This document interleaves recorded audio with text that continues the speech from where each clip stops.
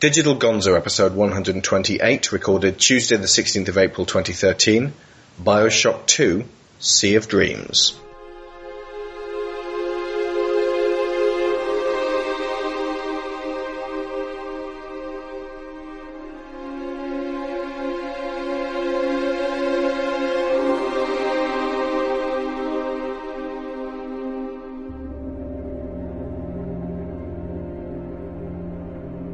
This is the second of 4 shows dedicated to the BioShock series. Tonight we will be covering the 2010 sequel developed by 2K Marin. In a few days' time we'll cover Minerva's Den, and then after that, Infinite. Once again, there will only be spoilers on the specific game we're covering each episode. With me tonight are Sharon Shaw of Do Try This at Home. Good evening. And Mark Ord of Gonzo Planet. Hello.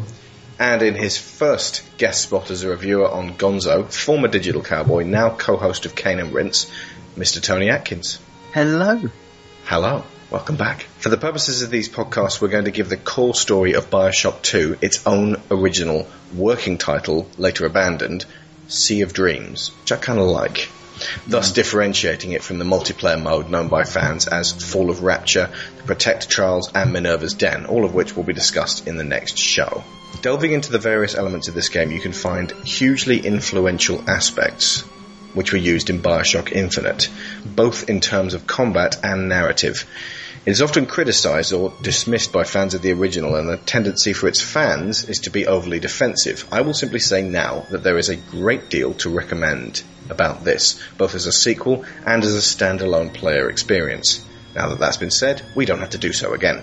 The first game has an immense amount of ideas woven into it. The pocket of an alternate world based on our own history was introduced. Rapture was created in all its glory and horror. The concepts of Big Daddies, Little Sisters, Adam, Eve, plasmids, splicers were all laid out and explored. Largely untested real-world social theories were put into practice in fiction. And major characters were laid down. A mythos was built. But after it was all over, nagging doubts were left with me. It felt immense, but cold. The suppression of human nature that came with Andrew Ryan's enforced duty to the self left most of the game feeling cold and unnatural, with tiny helpings of love and compassion dotted around the place. Your protagonist was motivated by programming, a smart bomb sent to be activated, and when you made choices, the sense of true involvement was called into question. What innocence you could find when recognised in the Little Sisters could be rescued and set free from the amassed wailing hordes of the guilty. Tenenbaum could be forgiven. So many of Rapture's citizens are dealing with such enormous amounts of guilt over betraying their country or their principles, even their families. Just listening to the dialogue of the Splicers opened up windows into the ruin their life had become. I wanted to play a BioShock story where your character could be motivated by love. It's only when you read into the multiple permutations of ending, in fact, that you realise how, if your actions lack that total compassion, that affects the final narrative outcome.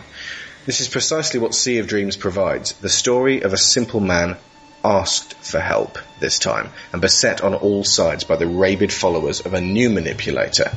Johnny Topside, Delta, is one of the only justifiable silent protagonists. You can play him as a quiet, dutiful protector, retaining enough humanity or decency to not take revenge or steal too much power for himself. You can play him as a savage brute, taking bloody revenge on all, and siphoning strength and life from others in a bid to survive at all costs. You can play him at various points in between, taking on shades of grey for the quartet of ethical decisions and the treatment of Little Sisters. But unlike many games where these paths are given to you, the impact and outcome feels cohesive and endemic to the narrative. This is a game about being a father. It can be about giving everything for your child, your focus, your support, your life. It's about the model for behaviour she sees in you and replicates. I can only think of a handful of other games that convey in quite such a powerful manner the way your child's viewpoint on the world will change with your actions. If you kill Grace and Stanley, leave Gil alive in agony and insane, and crack open all the Little Sisters to get to the sweet, sweet Adam inside, when you meet Eleanor, she is transformed from the righteously indignant young warrior she would be had you made the opposite choices. She takes pleasure in killing, taunts her enemies, purposefully drowns her panicked, struggling mother Sophia. You have shown her that vengeance is absolutely valid. So she tears your experience from you, stripping it away like so much precious material from the earth, because you've shown her that power is to be taken for oneself, compassion abandoned. The shades of grey in between are equally fascinating. If you save the little sisters but punish the people you meet, she develops an extreme sense of justice. The unprotected and innocent to be given their freedom, but cold retribution must be meted out on all wrongdoers. Sophia, being clearly guilty, meets her death penalty. If you harvest some, but save other little sisters, then you leave Eleanor in doubt.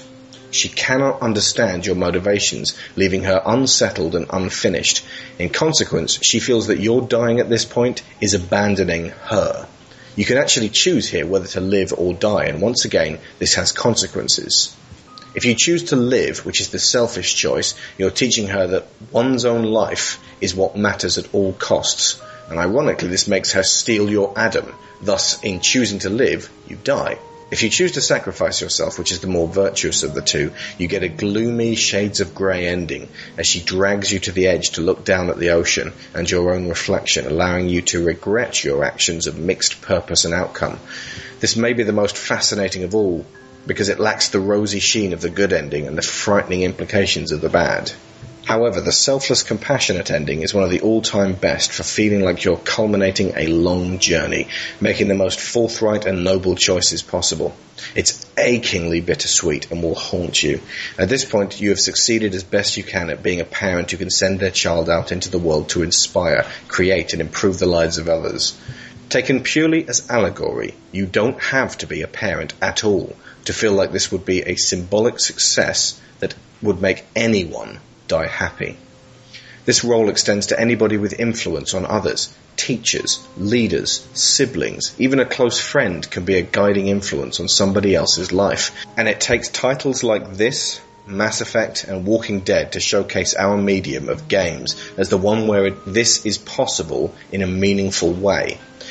You watch a film or TV show with an emotional ending. You read a book or comic. You watch a play. On no occasion is anything that happens a result of your actions. When simply choosing how you treat others in games can have ramifications like this, and this far-reaching, and this differentiating, it makes me so very happy to be alive and part of this experience at this singular stage in history. BioShock 2 will not be celebrated for its part in that evolution of a medium. If mentioned at all, most people will say it had better combat but not as good a story as the first. Those who played it, to whom it made an impact, will remember it otherwise.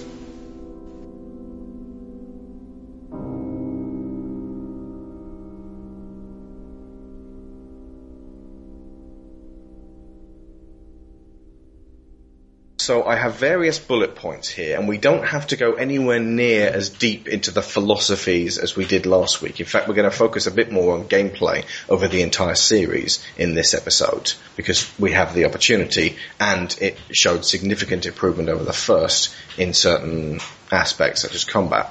Mm-hmm. Okay, so we'll start with the opening sequence, which, Sharon, you hadn't seen for 3 years because you've taken that long to finish this game. Yeah, something like that. I think my original save file was created in 2010. Yeah, when it came out. Yeah, so a bit of a gap. And I want to say thanks, Tony, for giving this to me, because if you remember, you got a more spiffy edition and just sort of said, here you go. So, thank you. I am the giver of BioShock. I've brought it multiple times now because I'm such a fan of the game. So I've got spiffy editions, I've got PC editions, PS3's editions. I've got them coming out everywhere. But you know, it's such a cheap game to gift as well. Yeah, really, you can only about $5 you can pick up BioShock 2 now. The original BioShock, I've been doing some checking. It's about 20 quid these days, but I think it just suddenly ramped up in interest and value because Infinite came out. But for some reason, people just leave to. It dropped in price very quickly, if you remember, back in the day. Well, and a lot of that is down to one being a huge success for 2K, and they had, rightly so, I think, a lot of hope that BioShock 2 was actually going to be this absolutely massive experience for them and sell millions of copies. And it did go on to sell millions of copies, but I think they probably produced more than they probably needed to for what it was going to be. They projected 5 million, so I'd imagine a good 1.5 to 2 probably not. I think it does sit around. I think it does sit around about 2 million. So 2 million.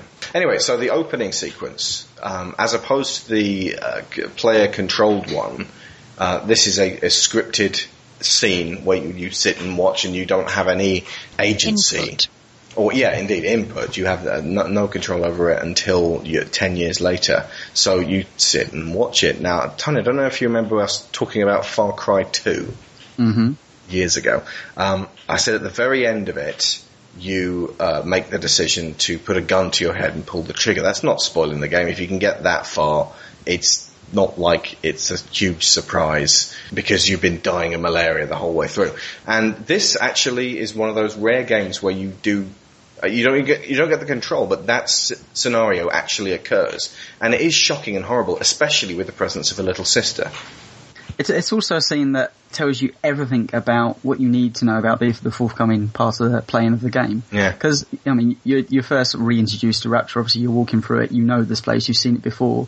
But to see it again through a Big Daddy's eyes, you realise that you're actually going to be playing a Big Daddy, and you're going to be guarding a little sister along the way. And it perfectly sets up, because before Delta shoots himself in the head, you have to protect. Well, within the video, he's protecting a little sister, and it kind of sets up the combat exactly what you're going to be doing within the game. Yeah. And obviously, Sophia Lamb has her way with you, but it sets up pretty much everything about Rapture at that point. I don't remember that scene. Then she has her way with them. Oh, sorry. No, I know what you mean. But, there was actually some speculation that Johnny Topside was Eleanor's biological father, and as he'd been brought down to Rapture years before. But apparently there's a sound file on the PC version, if you get into the code, that confirms this, but another sound file that contradicts this. But they left them both out to leave it ambiguous. But I think, the main impact of that scene is the close-up on Eleanor's face as she pulls the trigger. I mean, it's a hell of an impact, And it all plays in with the end sequence, specifically the good end sequence, as the Big Daddy doll makes an appearance again. But I suppose this would be your happiness, the moment when everything seems about as right as it can get in the world for you, hardwired into the role of Big Daddy. You're protecting the little sister, you're doing your job, and she's fine. And it's before the splicers have really started preying on the little sisters. So it's this was the good times.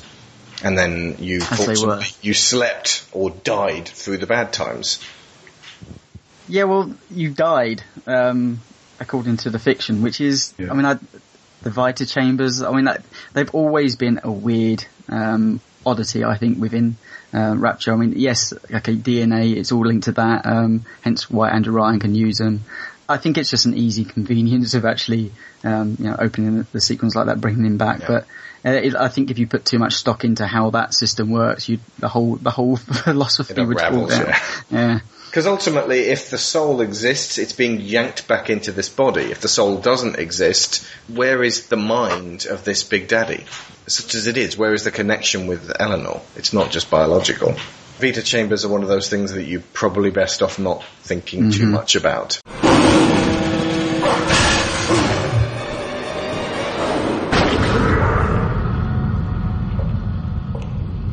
There we are. He's perfectly safe now. This is not your daughter. Do you understand? Her name is Eleanor, and she is mine. Now, kneel, please. Remove your helmet.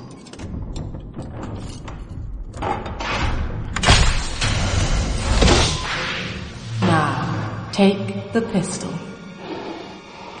Place it against your head.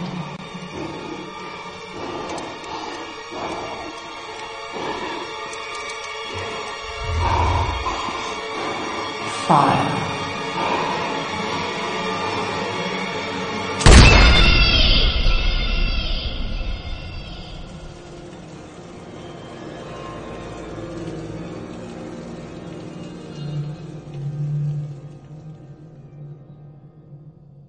I have to say, I was really impressed with the vocal performance for Sophia Lamb. I went through quite a lot of the game thinking it was Tilda Swinton.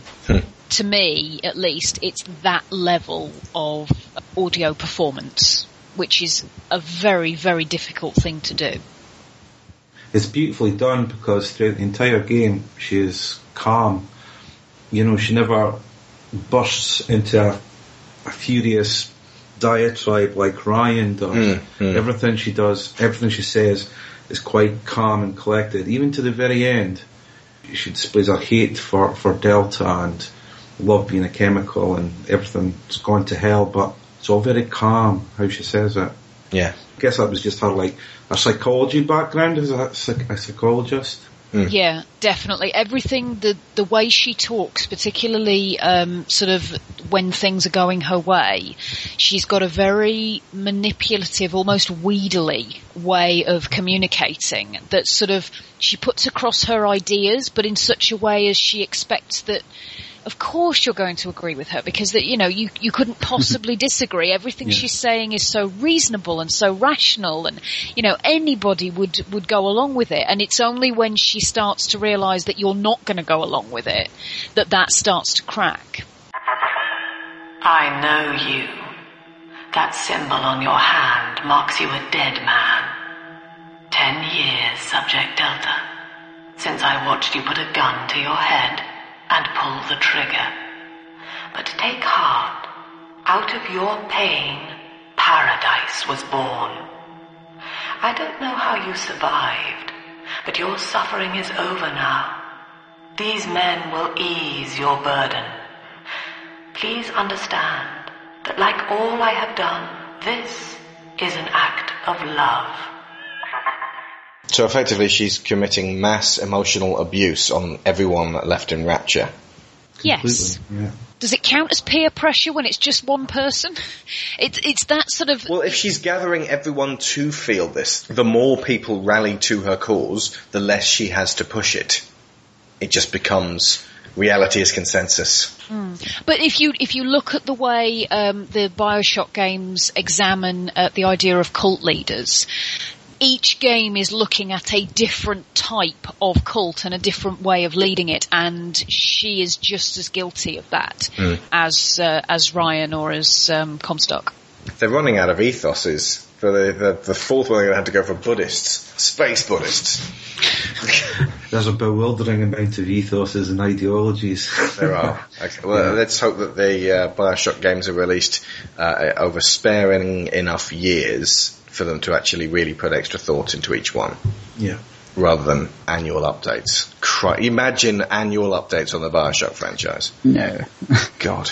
But actually, I am wondering what comes after Infinite. Infinite plus one? And I am your king.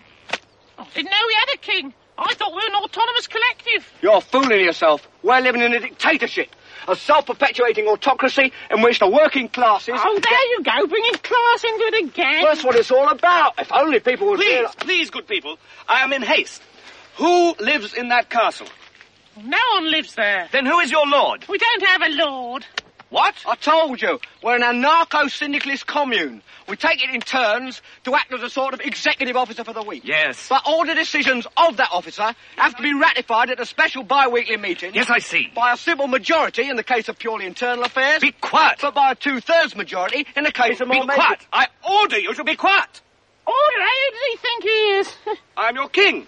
Well, I didn't vote for you. There was talk a while back that Levine wanted to make 3 BioShock games, one in the ocean, one in the sky, and one underground. I don't know if you'll ever do the underground city one, but yeah.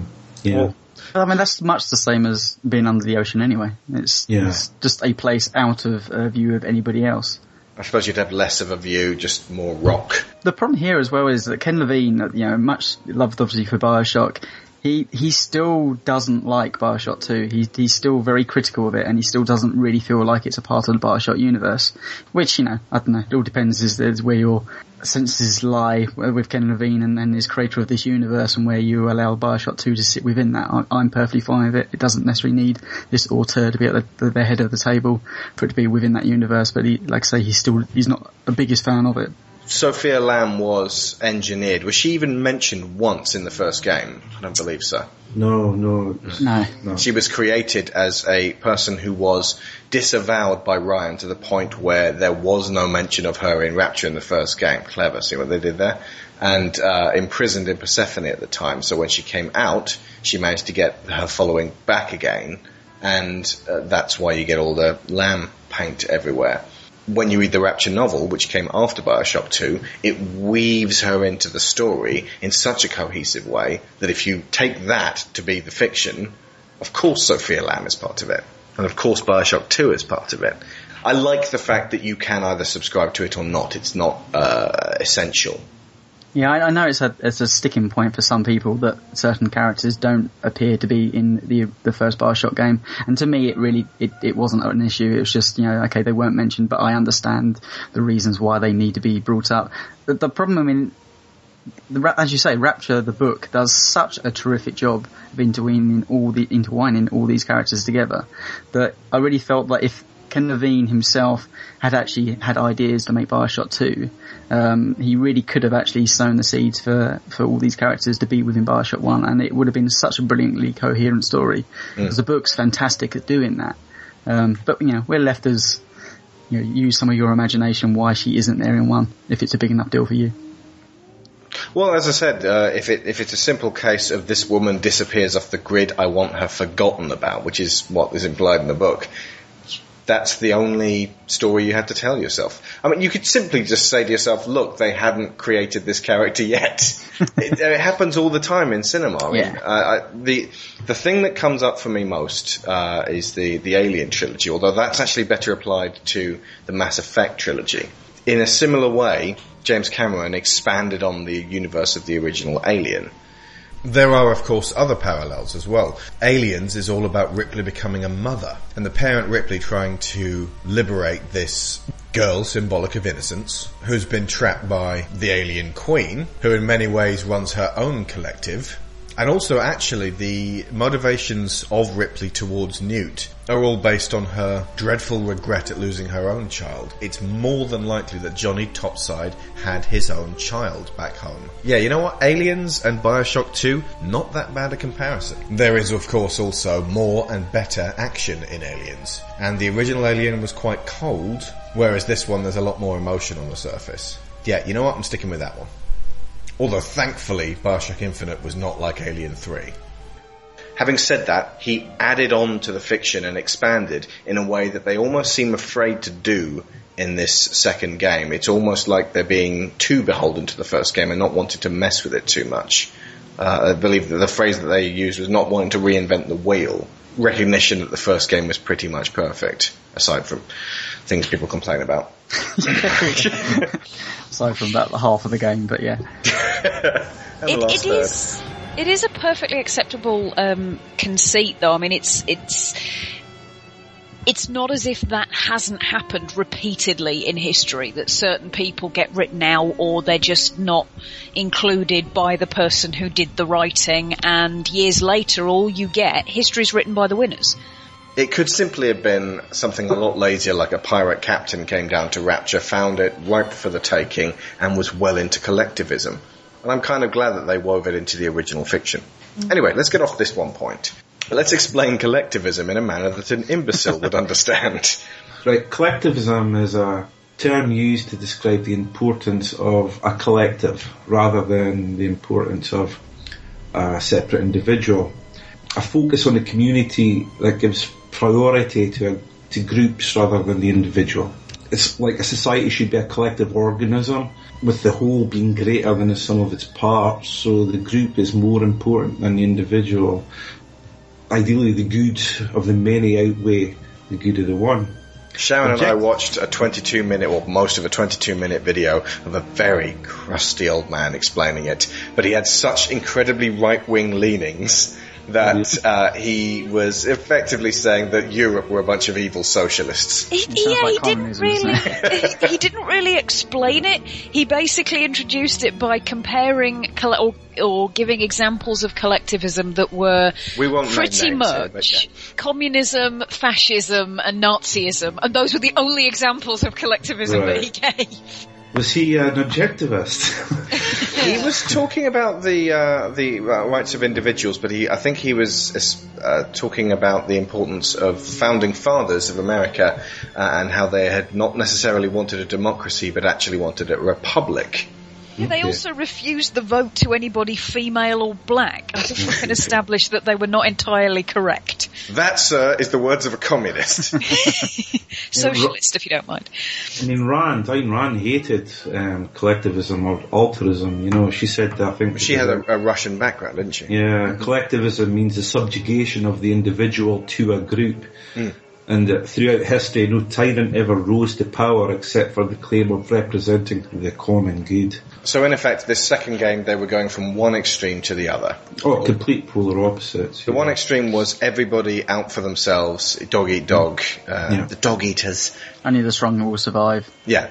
And the whole thing being about, if you're going to be as altruistic as possible, the healthy spirit of competition. This collectivism was not about competition, but was about the group moving together as one. Now, the flaw in it appears to come closer to the end, where Eleanor makes a statement that Sophia would rather have everybody poor and miserable than anybody rise higher than the collective. Yeah. Also, her notion of the collective is ridiculously corrupted because the focus of her collectivism is in one individual, and that individual just happens to be her daughter. I mean, that's the thing with the BioShock games. Every ideology is corrupted. I think I mentioned it before in the last episode. It's the hypocrisy. You know, they have this glowing ideology, but towards the end of the game, they completely throw it out the window, you know, and become what they hate.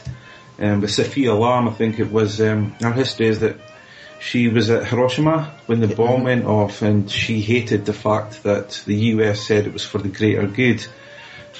But, you know, I'm probably jumping ahead, but towards the end of the game, she's literally willing to blow up everything for the greater good because it doesn't go to her plans. Yeah. So exactly like Andrew Ryan, who the Hiroshima bombings were also the crucible of his sudden snap decision to change things. Yeah.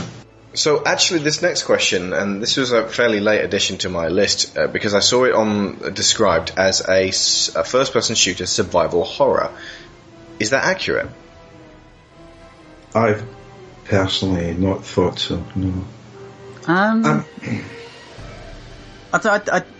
It's on harder difficulties. I mean, any games, I think if you play them on harder difficulties, there is always a survival aspect. And management, and BioShock is no different. I don't know about the horror part. I mean, I've never found the games particularly terrifying, other than in the first game the Big Daddy fight, and in the second game the Big Sister fights.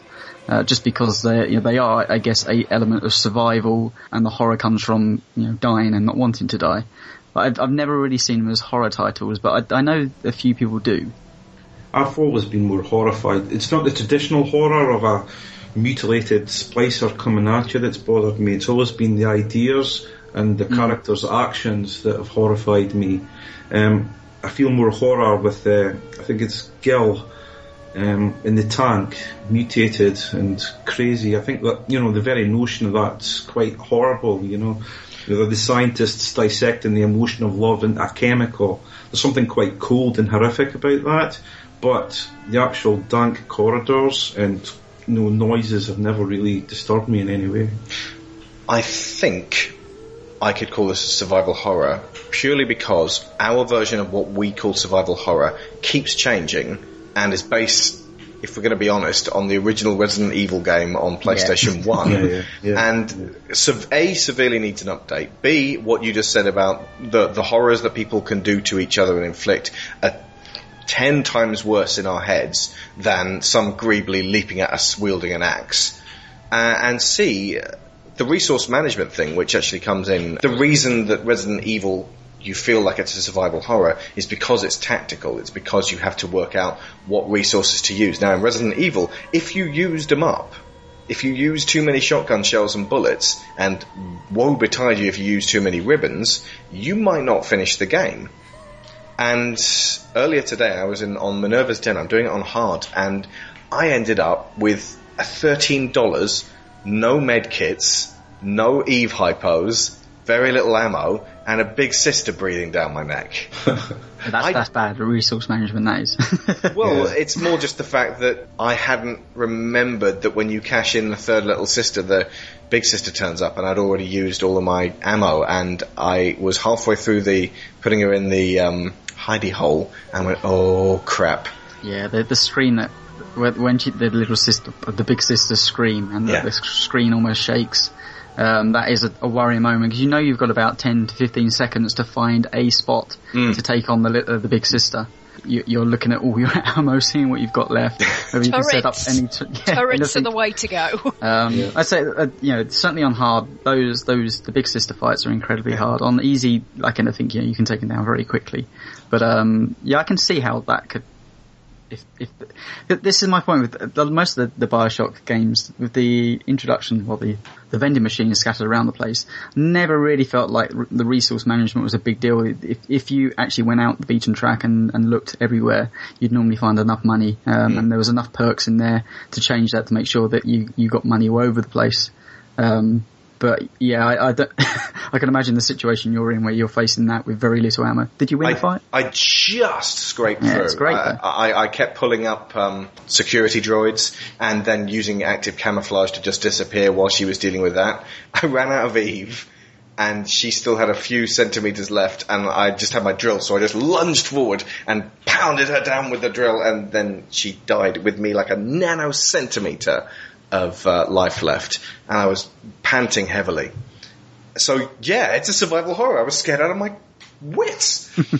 You get the average person to start playing the first 20 minutes of the game, when that spider splicer starts tearing into the bathysphere, survival horror right there. I didn't mean no trespass. Just don't hurt me. Just let me go. Give me my gun.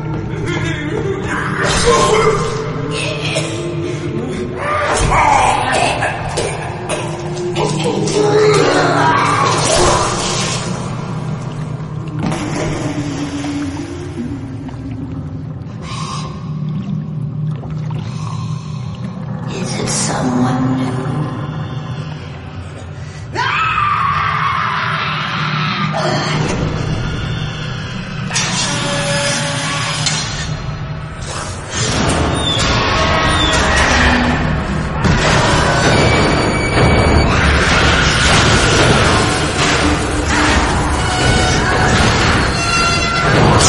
I very near shat my pants at this point. Yes, it could be called a survival horror, and the survival horror that redefines, not to a huge extent, but at around about the same time as Dead Space as well, which actually follows more of a Resident Evil 1. Or 4. Either way, Resident Evil 6 is not scary. I mean, neither game is a... they're both rated... Is the first one rated 15? The second one rated 18? Let me double check. BioShock 2 both 18s. Yeah, both 18s. Yeah.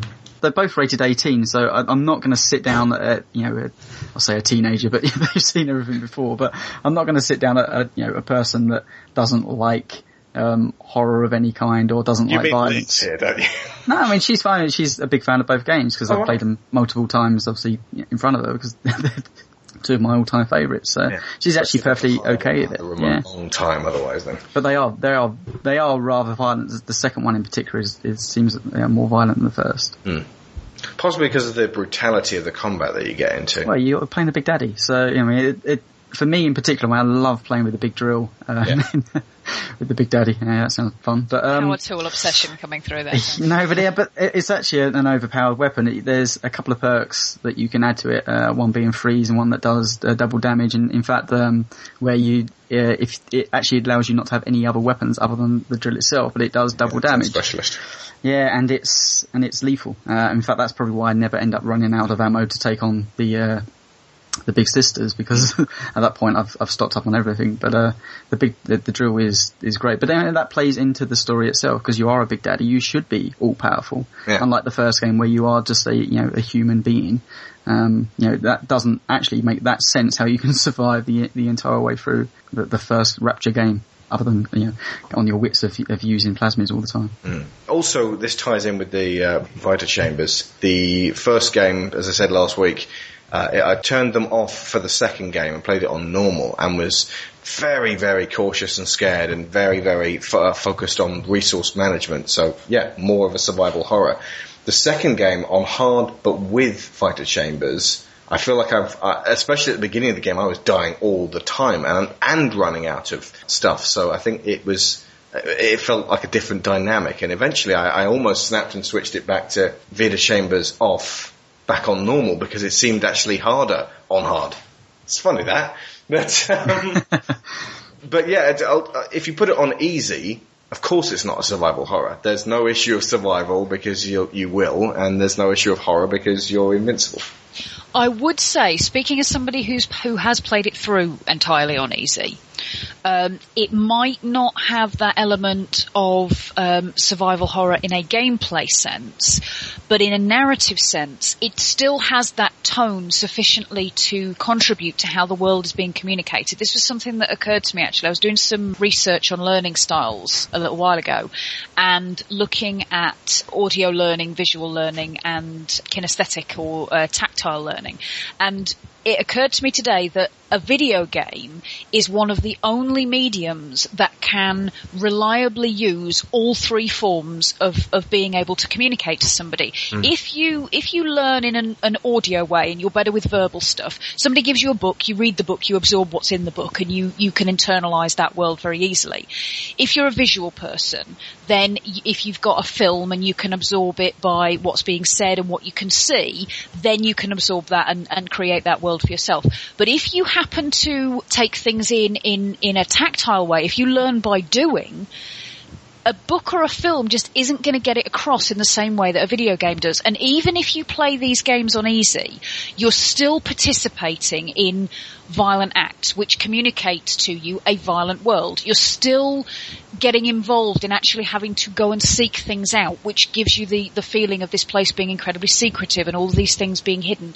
And it gives a third dimension to the storytelling that you just can't do with any other way of doing it. And I have to say that this whole series, Mass Effect was previously my favourite game series of all time. BioShock has now knocked that off the top spot. This surprised me. Yeah, I've been playing of BioShock 2, watching the playthrough of Infinite, and the scenes from 1. There's so much and so many dimensions to this that I just didn't get from Mass Effect in entirety, and that Mass Effect 3 had actually started to put me off. But I want to know so much more about Rapture, the way that it's all been put across. And I think that three-dimensional communication, everything that's a part of it, the visuals, the graphics, the audio, the music, and the motions of what you're doing, regardless of how difficult it is to do those things, the motions are the same. And it's a very, very effective way of getting the feel of the world across. I understand I'm not in any way attempting to diminish people's easy playthroughs. I know several people who play it on easy. No, I understand that completely. No, ultimately, the way I see it is, if I like the fact that most games will give you the option to change up mid-game now. That's essential. Yeah, because if I'm playing something and I really do feel like it's boring me and I need something more, then I can switch up to normal and brilliant. But if not, I would rather have the option to play it on easy than keep banging my head against the same brick walls over and over again and feel like I'm missing things and I want to get on with the story and I can't because there is something here that's proving to be too tough an obstacle for me to overcome. It's a tough balancing act for game designers to follow and to give people effectively that pole that people who walk along tight ropes have for themselves, to actually balance it themselves and allow them that level of control really genuinely opens up games. Time's a commodity that a lot of people can't afford to waste on the frustrating sections of the game. Remember, the classic one for me was the much venerated Call of Duty 4 Modern Warfare, which I was told by certain people... I don't know. You must play this on better, and it's incredible. No, you weren't wrong. It is incredible, but I was also just being grenaded to hell, and I thought, I got to start just doing this on normal. This is driving me nuts. Had to restart the entire game I'd just like to point out, by the way, I still got shitted up when I heard that big sister scream. Just because I knew I wasn't guaranteed to die. Yeah. Easy does not necessarily mean cakewalk. Here's a lovely bit of design talk from Colin Fick, senior character designer on BioShock 2, talking about the development of the big sisters.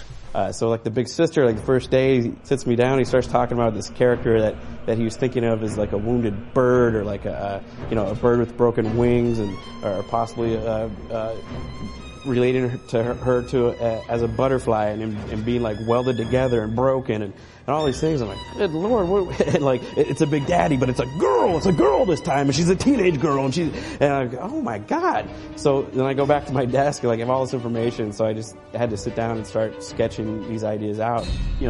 Again, kind of trying to use elements from the first big daddies, like the cage and the bouncer. I was thinking that the little sisters were kind of a keyhole shape, and the big daddies were giant squares. It was kind of a challenge of conveying this kind of tortured soul, like a sad person who's experienced loss. She's come back to Rapture, and maybe she's gathering things that were important to her when she was a little kid. It kind of had this eclectic, weird look to her. I think Jordan was kind of cueing in on this one. He liked something about the look of it. Kind of looked like she could be kind of dangerous or be able to hurt you, whether it's physical abuse, sexual abuse, verbal abuse, just it's someone who's experienced something horrible in their life and is trying to deal with it. So then I was working on this.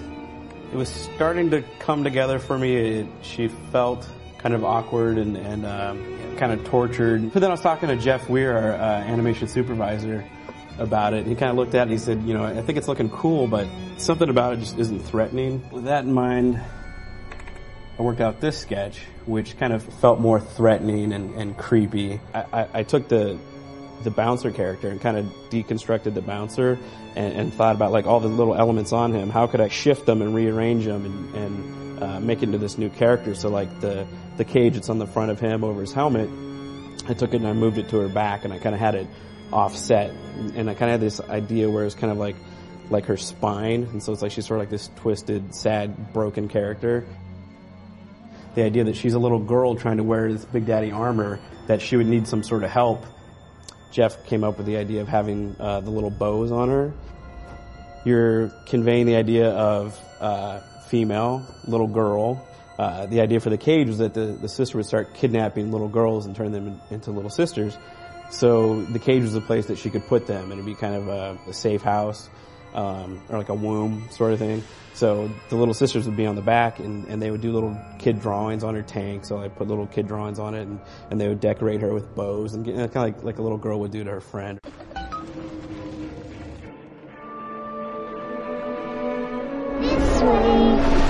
Let's move on to Big Sisters now, actually. We can expand on that. These were the new major characters and antagonists for the game.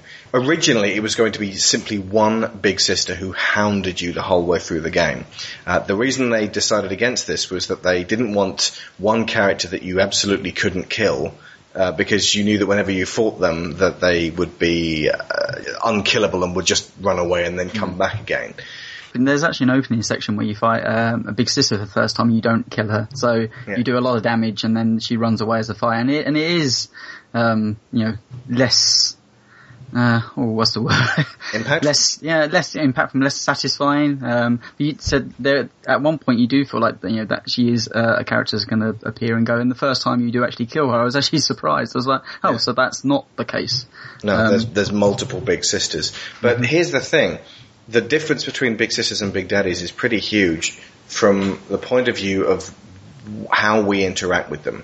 We see her, especially at the beginning, diving about the place like some sort of submersible ninja, and graceful and fascinating looking. Mm-hmm. But when you meet her, she tries to kill you, and then every subsequent time you meet another one, she tries to kill you, and you have no recourse but to kill her brutally. You never see the Big Sister doing just Big Sister things in a way that won't make her immediately attack you, so you can never really start to care about her. All you ever do is fear her or are annoyed by her at times. No, you know what? I know exactly what it is. The Big Sister doesn't mean anything to anybody. Big Daddies mean the world to the Little Sisters. Songbird means a great deal to Elizabeth. In fact, that relationship is quite complicated, because she's a woman, and so she can recognise him as both her captor and her only friend.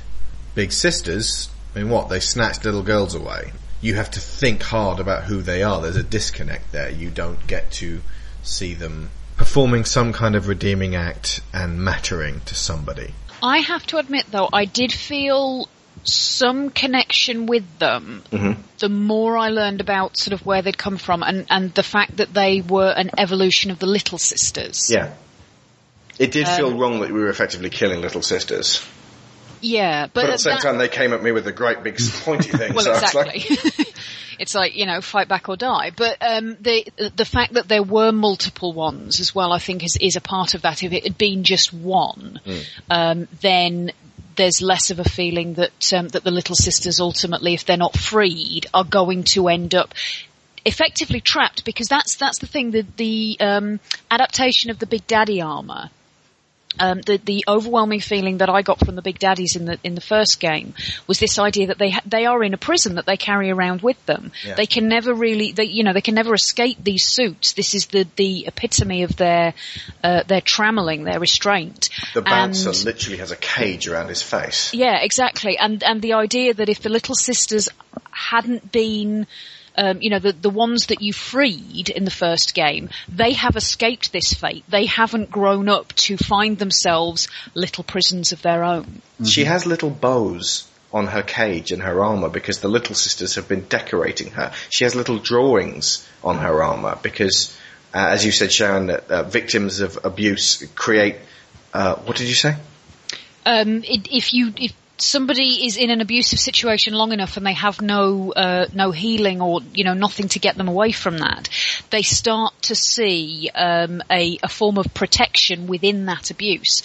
And that's, and obviously if they've existed in that abusive situation for long enough, then they start to perpetrate that on other people. And the fact that they are bringing in more little girls to become Little Sisters, that again, to me, emphasized the tragic nature of who they are and what they've ended up becoming, that the horrible, horrific things that were done to them, they've started to pass on and bring in other girls to have that done to them. What would be interesting, I don't know if this has been answered anywhere, is that through the end of near the end of BioShock 2, we work out and we see the world what the Little Sisters inhabit in their own minds. Yeah. Which is just a stunning scene. But we don't actually really know what the Big Sisters see. I mean, do they now see the world as it truly is, how Rapture truly is? I mean, they do go topside and they do get more little girls to come down and into Rapture itself. So, have they... I mean, a lot of this is to do with the amount of Adam in their body, but have they completely abandoned everything that we know the Little Sisters inherit now? I would imagine they've twisted it. They must see people trying to take the Little Sisters as far more demonic, which creates a hyper-aggression in them.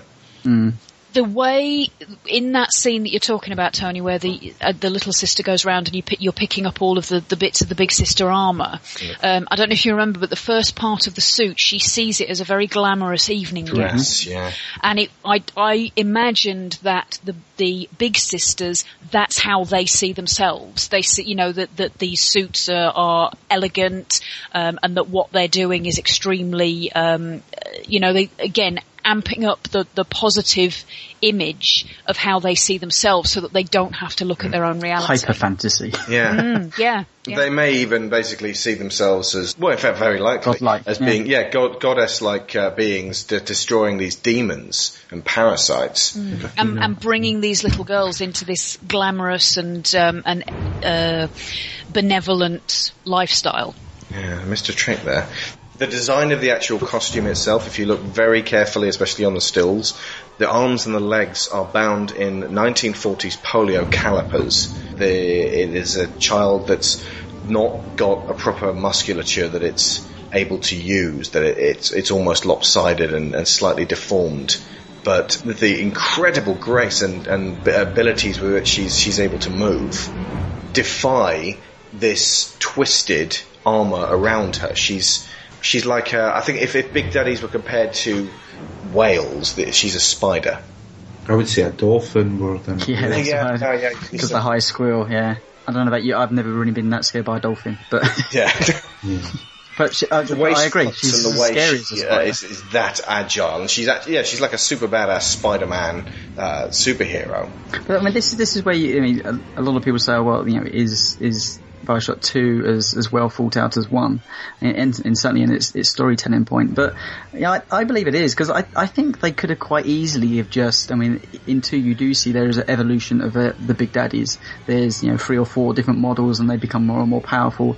Towards the end of the game, they have rockets on their back, and they are vicious, but nothing compares them to a big sister. And I think in a weaker game, they could have just stuck with the big daddy scenario and not gone with something slightly outside of the, thinking outside the box. Yeah. And the big sister is scary, and it's a better, it's a more interesting design. And from an approachable point, when you were in the first game, when you were approaching a big daddy, you had to instigate the fight. As we've talked today, you don't instigate the fight with the big sister other than putting the little sister into the hidey hole and then realizing, oh god, this is the time. And you don't have the time to prep. I always remember in the first game thinking, okay, I've got a big fight, go and stock up on the multiples of things that I need. And you never have that situation. You just think, oh god, what do I have at this point? Can I lay traps? I'll just back myself in this corner with a drill. It's right that you should feel outmatched, though. It's in terms of, if you're going to put it in military ordnance, you're a lumbering tank, and she's an Apache gunship. She should literally run rings around you. Although you are quite lithe, compared to the other big bodies, you're very agile. I think if you'd been lumbering along that slowly the whole game, it would have been interminable. It's the will of mind that wins you through those battles. You can see if there's somebody, if he didn't have the will to find Eleanor, then quite possibly he probably just wouldn't win that fight. But as the player, as the within the game, you feel like you have to win those things, and you do so. Yeah. But as I said last week, that the final section of the first game seems to have been something a lot of people were looking forward to if they wanted to actually be in the boots of a big daddy, and this is that section done right, writ large over the entire game. Okay, so Rapture Reclaimed, what 10 more years has done to the city under the sea? Barnacles. Lots of them. This next fellow is Hogarth de la Plante, lead environment artist on BioShock 2.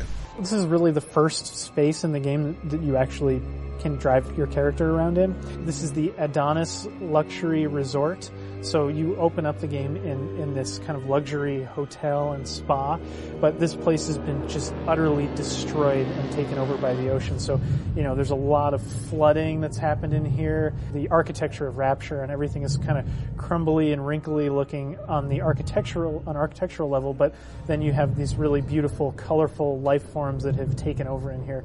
You're in like a ecological environment that's been evolving and is sort of hyper-evolving because of the presence of Adam and this sort of genetic fast forward. You can see some of it outside the windows up here as well. These bright glowing kelp that has these, kind of light bulby pods on it and stuff like that. So you're going to see, weird life forms, and it's sort of alien feeling and very colorful. A lot of what was colorful from the original BioShock was the kind of Las Vegas-y neon and stuff like that. In BioShock 2, we wanted a lot of the color to come from this life that's kind of like creeping in through the windows, and in some environments that you visit in BioShock 2 that used to be completely submerged that are now emptied out of water, you get to actually see the effects of that. So Rapture, in that respect, it's sort of been broken down and then built back up in this organic way.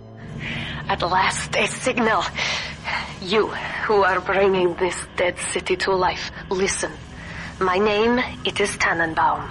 I know who you are. One level that I think turned out really well and was an amazing collaboration, like I've been talking about, between art and design is the Ryan Amusements level. Just to give people an idea of how complicated these levels are when we're finished with them and how many objects are in them. We wanted people to understand the things about Rapture as a location and who Andrew Ryan was and what the ideology was that helped build Rapture, who had not played BioShock. But at the same time, we don't want to bore people who have played BioShock. So we were like, how are we going to do that? We came up with this idea that we were going to make it a theme park. There are kids being born in Rapture, and they know that their parents have come from the surface world, and Ryan wants to keep Rapture a secret and wants to really, really pile his views on top of any new children that are being born in Rapture. These displays that we wanted to set up that kind of show how Rapture was physically constructed with divers and everything building it. So Devin and Tynan sketched all this stuff out.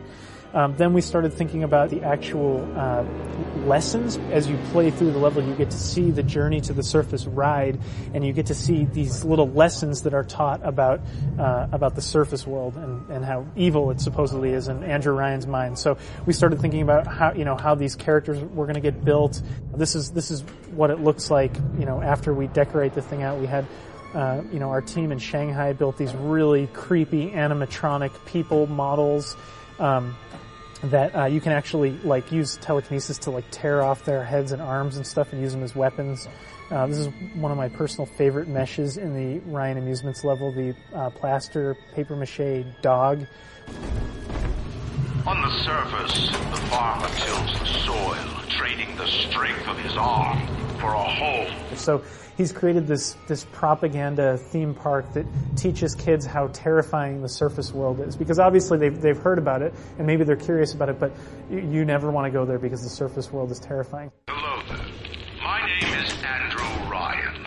I built the city of Rapture for children just like you. The reason I make games, I think I like the idea of exploring and moving through 3D space. Just on a very fundamental level. I don't know what it is about that for me that I like. I fly airplanes also. I think there's something related for me to flying and moving through 3D space and making and working on 3D spaces that I want people to be able to explore. So for me, working in the environment department on a game like BioShock, where the environment not only tells these intricate stories and is a textural and interestingly lit environment, I guess, those things help draw you through the space and make you want to be able to climb around in there and dig through every little nook and cranny. And there's something about moving through that 3D space that I'm really interested in, and I want my audience to be interested in that too. So hopefully we did a good job, and people want to climb around in Rapture. All of the colour in this game comes from the sea encroaching and reclaiming Rapture. Yeah, it's quite evident when you're outside walking the ocean floor and you have the plankton all over, just everywhere, and bright coloured coral. It's great. That seemed to be a very natural environment for the Big Daddy as well. I don't know whether that's a side effect of being in that suit and that being an essential part of you, but the bits of the game where I had to go outside and walk through the ocean, I mean, I love being underwater anyway, but that felt right. That walking through the quietness of the ocean and having all of that beautiful glowing sea life around you, going back into Rapture and that sort of the rush when the the water, whatever you call it. It's actually called an airlock, you're right. Oh, it is called an airlock, okay. When you're going into the airlock and you have that rush where you lose the silence that the water provides you, that felt discomforting to me. It was like going into an environment that I didn't really want to be in and did not feel like my natural home. Like leaving the room. Yeah. There's actually some really subtle stuff that you have to really kind of listen out for and know. Next time you play, you'll see it. But when you're outside, you can actually hear where you need to go by this tiny little tinkle. You just hear like little chime bells going off. And the closer you get to the airlock, you actually realise it's the switch that you need to press. You get closer and closer, and it gets louder and louder. And not many people pick it up, but you can hear it from a fair distance away. And it's just like this little, this way, just ingratiates the player to come this way. And it's fantastically subtle. But I actually think that the visual storytelling of Rapture is or the visual terror of the BioShock series is the best there is out there. Reading Rapture's book, it paints a vivid picture of what Rapture looked like in its prime. Although you're using your mind to visualize it, having played the games, you can quite easily do so. The first one, it's, the fall, the Rapture is at that point really only just falling. It's been I think it's been like a year or so, isn't it? Yes. But, the decay has been happening for a little while, the plasmids, and time you get to BioShock 2, it's 10 years of missed neglect, because obviously, nobody's really fixing that stuff. Although you do, at the very start, you do see a Big Daddy attaching rivets, yeah, fixing the outside. So there's this attempt to keep Rapture alive, but as much as many of the characters inside Rapture itself is dying. This amazing place, this great idea, it itself is falling apart. There's water flowing from ceilings and rivets and seams and flooded corridors. There's whole sections which are impenetrable. I mean, that's how they get around the point from you having to visit other areas that would have been there in the first game, because they've just been chambers that have been flooded off and or broken down, and you can't actually access them. And some absolutely beautiful visual storytelling of how Rapture is as a living being now. It's the sadness of the sheer loss of potential. And even sadder that the only real hope that you can have is to escape the place. Yeah. It does very much emphasise, though, the idea that Ryan created this world in the hope that it would become something great, but because he created a closed system, the only thing it can do is degrade. In terms of visual storytelling, the way it's set up is that when you go into a new room, and this is across all of the games, what is around you and what you can see should tell you what has happened there, and the audio logs are part and parcel of that. I think this was probably taken to its extreme in BioShock Infinite, with the fact that they all of the BioShock games have got food and bits and cream bars scattered around the place. But there's coins in BioShock Infinite in place of dollars, and they're everywhere. And I found myself rooting through every crevice and eating sandwiches out of dead man's pockets. Just this compulsion to loot all the time. Every few seconds you're constantly looting.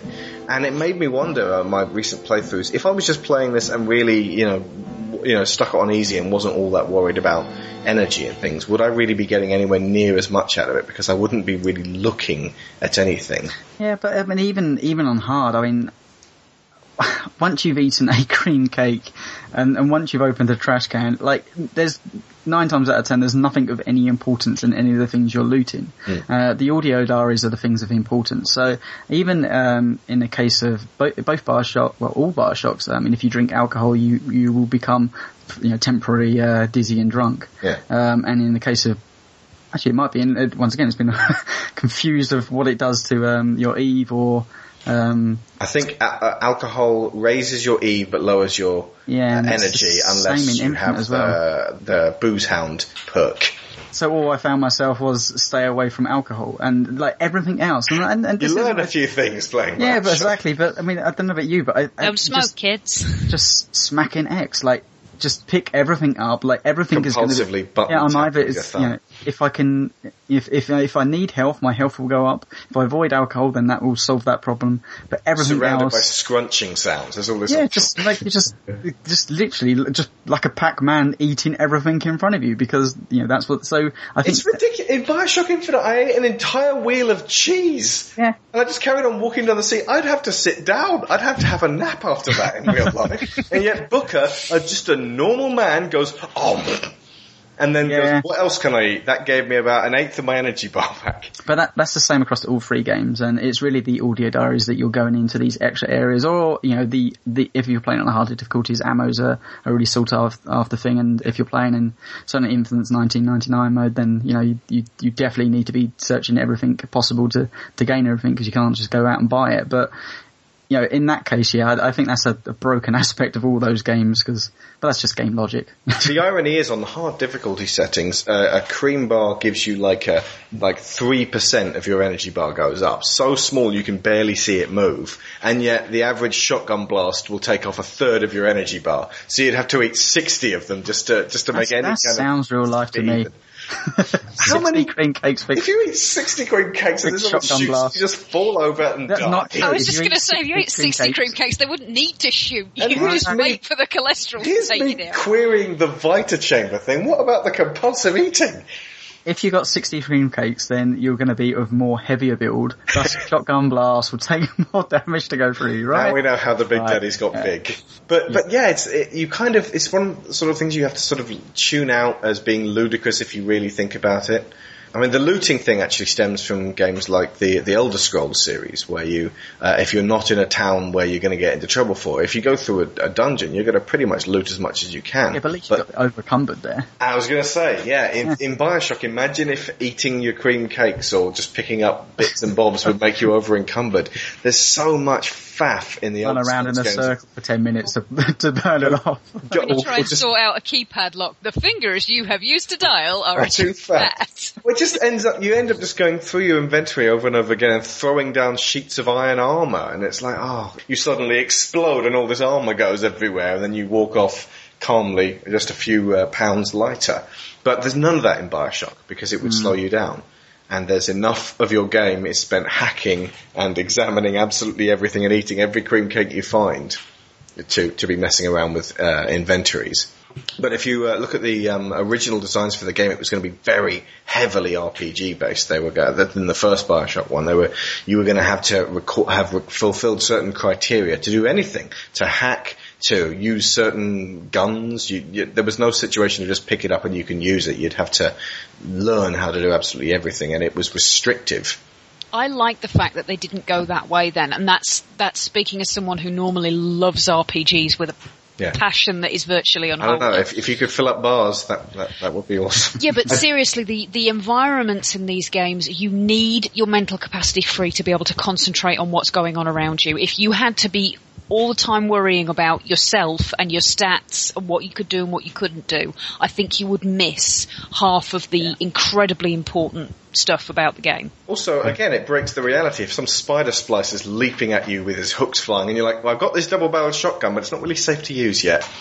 I mean, again, that was a hang-up from System Shock. System Shock 2 is about weapon degradation, topping up your armour. There's so few games with weapon degradation or locking up. Far Cry 2 was one of the few that did that on consoles and Stalkers consoles. Sorry, I've been told off by Matt for saying consoles. Stalker's Shadow of Chernobyl. Yeah, excellent game. Yeah. Okay, so how has the combat changed over all three games, but we can include Minerva for the subtle differences. I do not like the rivet gun. I do not like it, Sam, I am. No, I do not. Why not? I don't know. There's just something it's just a pistol. about it. I know, and that's why it's irrational. If you upgrade it, like they go on fire.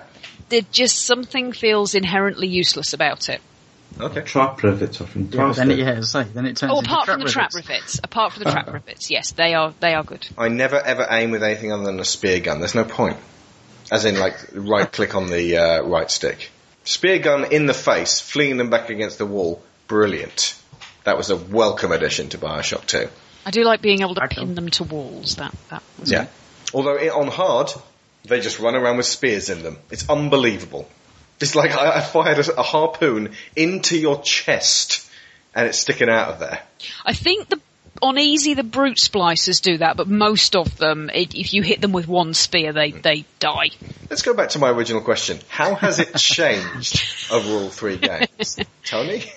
The combat in 1, I'd always felt like 1 had some real good ideas when it comes to combat. Obviously the plasmids were fantastic. We hadn't really, that you could say, we've seen magic type games which dealt with plasmid elements, but them shooting out your hands in the way they did and then using your other hand for a weapon was amazing fun. And I liked all the powers, but I rarely used any of the powers. I liked lightning, and I kind of stuck with lightning, and then I liked a specific gun and then stuck with a specific gun.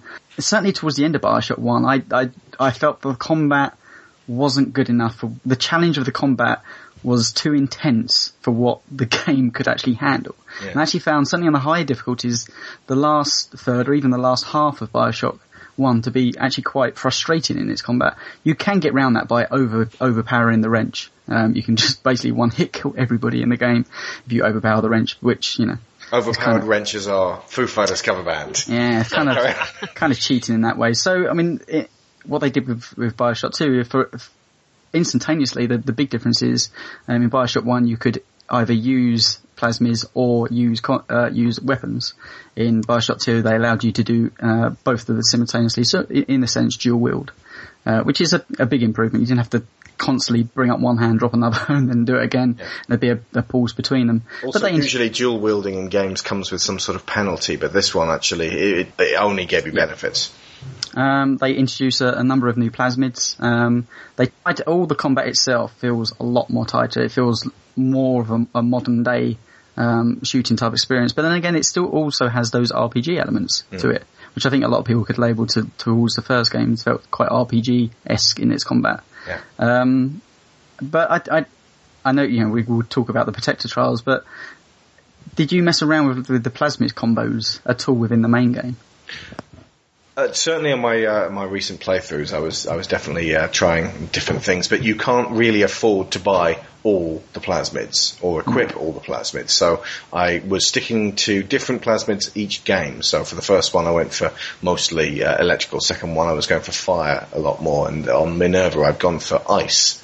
And but the one thing I haven't used enough of are things like decoy and the cyclone traps. That's phenomenal, especially if you upgrade it and then you can put electricity or fire mixed with the cyclone trap. You can do some nice elaborate traps. Yeah. And I don't think many people actually know that you can do that. You can, certainly the cyclone trap is brilliant. You can basically make it a vortex for fire. Yeah. And it's crazy to see. You can put a cyclone trap on the ground, and then put one up in the ceiling, and then the next one on the ground again, and they can literally just bounce up and down and get annihilated. It's super fun. Yeah. Yeah, and the Protector trials kind of guide you always all through those, hence why I know so many combos. The game actually does a poor job of explaining it outside of that DLC, unfortunately. But it's just all infinitely tighter than the first game. It feels the realization of what the first game could have been. Yeah. And it makes all encounters that much more fun. And obviously, with you now playing a Big Daddy, you have the option of still the Little Sisters harvesting, so you can be there and you need to protect the Little Sisters. I guess that's probably the biggest change in combat, is that you're now the protector rather than the instigator of fighting the Big Daddies. Yeah, you're not the parasite anymore, you're guiding them. There is still a certain amount of, you're doing it really, if we're going to be honest about this, you're doing it for the Adam, maybe not necessarily for the compassion for the sisters themselves. But there's that division of whether we are wholly slavish to the game or our own instincts, because otherwise most of us would just have taken all the Adam from the sisters at the end. And I would imagine most people just save them. Yeah, you didn't? No. I mean, I loved the Protector sections of BioShock 2, but I know a number of people rescue the Little Sisters and then instantaneously throw them into the hidey hole. And don't want to engage the protection side of stuff at all, which baffles my mind. A lot of their plasmids. Yeah, it's and perks and gameplay. That's much fun. Yeah, that's 50% of the gameplay, though. It's most of the best of it. Yeah. But I guess if they don't engage the player, then you have an option to bypass stuff. But for me, that's where the combat now really shines, because you have to, once again, the rivet gun, but you can set trap rivets so they go on the floor and have beams of light, and you can the splicers run through them and get taken out really quickly. You can set mines down. Just turrets. Mini turrets are great. They just remind you of Aliens, or remind me of Aliens anyway. And again, see? The evidence is really mounting up here. This one's Aliens. Yeah, so I love all the Protector stuff, and I think that's probably the biggest difference, but it's all free-flowing. The first game is a series of running battles through the landscapes of Rapture, whereas now it's much more a case of optional siege situations. Rather than just charging through, you can stop off and engage in little horde modes. Yeah, it's taking the combat to your own terms. Yeah. because it's less of a just get through this section and more of a, right, what are you going to do now? And allowing you to plan it out, and that you initiate when they're going to come at you, which doesn't really happen in the first or even third games. It changes the nature of it, and it becomes much more of challenging yourself at each time. Also, I think narratively, it's the one that I think Combat 6 the most easy with. I think in the first game, as I said before, that you are just an every man with, suddenly the use of plasmids, and you do over, the odds are overly whelmed against you, and you do survive. Now, obviously you could say there's a number of reasons, but it feels slightly narratively inconsistent. 2, being a big daddy, you are designed for this precise reason. And the fact that you, let's say, engage in protecting the little system within the protector stuff, it works really well. I think the one that sits the most awkward with me is actually Infinite. I don't want to spoil that game for anyone else, but its ideas are grander than what I feel like the combat. The combat feels slightly out of place and awkward within that game, because other stuff around it, just I feel like it was at odds with some of the deeper context of what was going on. Since we're going to be talking about Infinite, mostly plot related in that actual one, now is actually a time we can talk about Infinite's combat here. And it's been so long now, and I've played BioShocks 1 and 2 and half of Minerva in between time, and it's starting to fade away for me as to exactly what the combat felt like. It felt more of an annoyance than the other games. I didn't feel like I was benefiting from it so much. There is no Big Daddy or Little Sister scenario.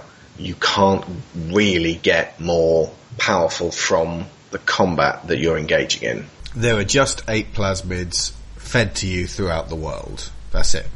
And while the handymen are mechanically, pardon the pun, similar to Big Daddies, when you face them, they're always aggressive. They're more like big sisters. So you don't have that dynamic of a fight that you start yourself and gain power from.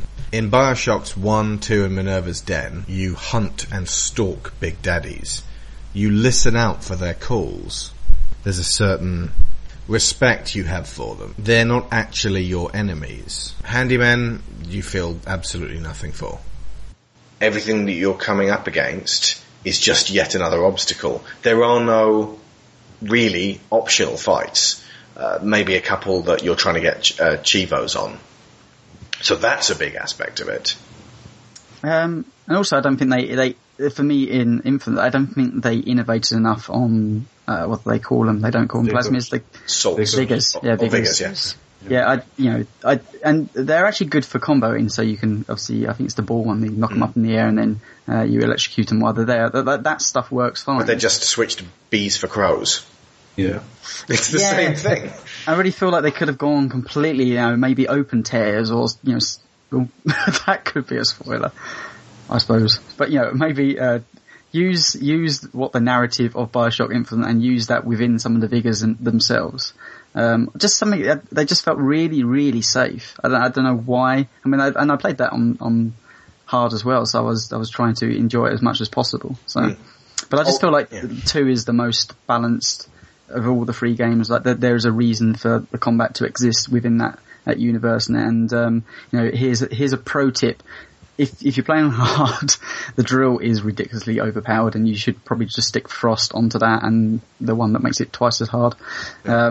I think the weapons in BioShock 2 are quite interesting as well. When you fully upgrade them, they have like properties that wasn't available in the first BioShock. So if I was running out of Eve and I needed electricity, I would switch to my souped up shotgun, which would the Tesla shotgun. Yeah. And aspects of that are just far more interesting than what they were in the first BioShock. Yeah. No. Another thing about the combat difficulty on Infinite, I tried it on hard to begin with, and it began to wear me down, and I realised that every time I died I was paying up $25. And as I said last week, that became a really great way to game the system sometimes. If I was low on ammo, I was like, well, if I just die here, then I get 4 grenades back, and then I've got more of a chance of taking this guy out. And then I'd effectively die and be mugged for $25 for no real reason. I suppose Elizabeth has to keep buying adrenaline to keep injecting you with again and again and again, which is a great cure, by the way, for a smashed-in head. I realised after I played on hard for a while that I was dying just more often than I would if it was on normal, and just losing a lot more money. So in the end, I was going to end up limiting myself to what I could then buy throughout the game in the vending machines and upgrade. And yeah, I just felt like that the fun of the game was trickling away. Yeah, I think the only reason for me to play Infinite on hard was because I felt like I wanted to be put into situations where I had to use the vigors, otherwise than just, there's a lot of shooting in Infinite, and I was kind of finding myself just blasting through people and actually not using all my powers, and, so yeah, but the problem is I actually found that I just kind of relied on a singular tactic, throw them up in the air and electrocute them, or just, take the electric shock one. I wish I knew the name of it. It's only been 3 weeks since I played it, but, Shock Jockey. Take Shock Jockey, max it out to its very, top power, and then just chain it between people, which, it basically, you kill one person, it moves to the next, and next, and next, and next, and next, and they go down really, really fast. Shock Jockey and Undertow wiped people out because it was that electricity water combo. Yeah, making them into crow traps was great as well, because once one guy dies, he ends up with crows flying around him. If someone just walks up into him, he's a crow mine, and then explodes, and then this guy gets crows, and it just keeps going on and on and on. So effectively, one very carefully placed row of crows could wipe out a whole bunch of guys, and that was fun. But I think over time, it began to wear me down, the amount of screams and men on fire, and it's really grisly how many people who, by the way, don't have messed up faces like the Splicers. They just look like regular people who are just extremely bloodthirsty. It's quite graphic. Screaming and blood, and then when you hit them with a skyhook and then just rips their face apart. I became deadened to the amount of absolute carnage I was engaged in. Not to pile on Infinite any more than I already have, but it also... You can tell me whether this is spoil or not and cut it out, but I felt like they should have done so much more with the tears as well. When what's her name? Jesus. Elizabeth. That's it. God, she made an impact. Yeah, no, right. So when you can call upon Elizabeth opens up tears, like there was a hook here, a thing there, but it would have been interesting for them to be sucked out or something else to come through the environment. Yeah. Just something more imaginative than just, hey, here's a hook, now you can get a bit further over there, right?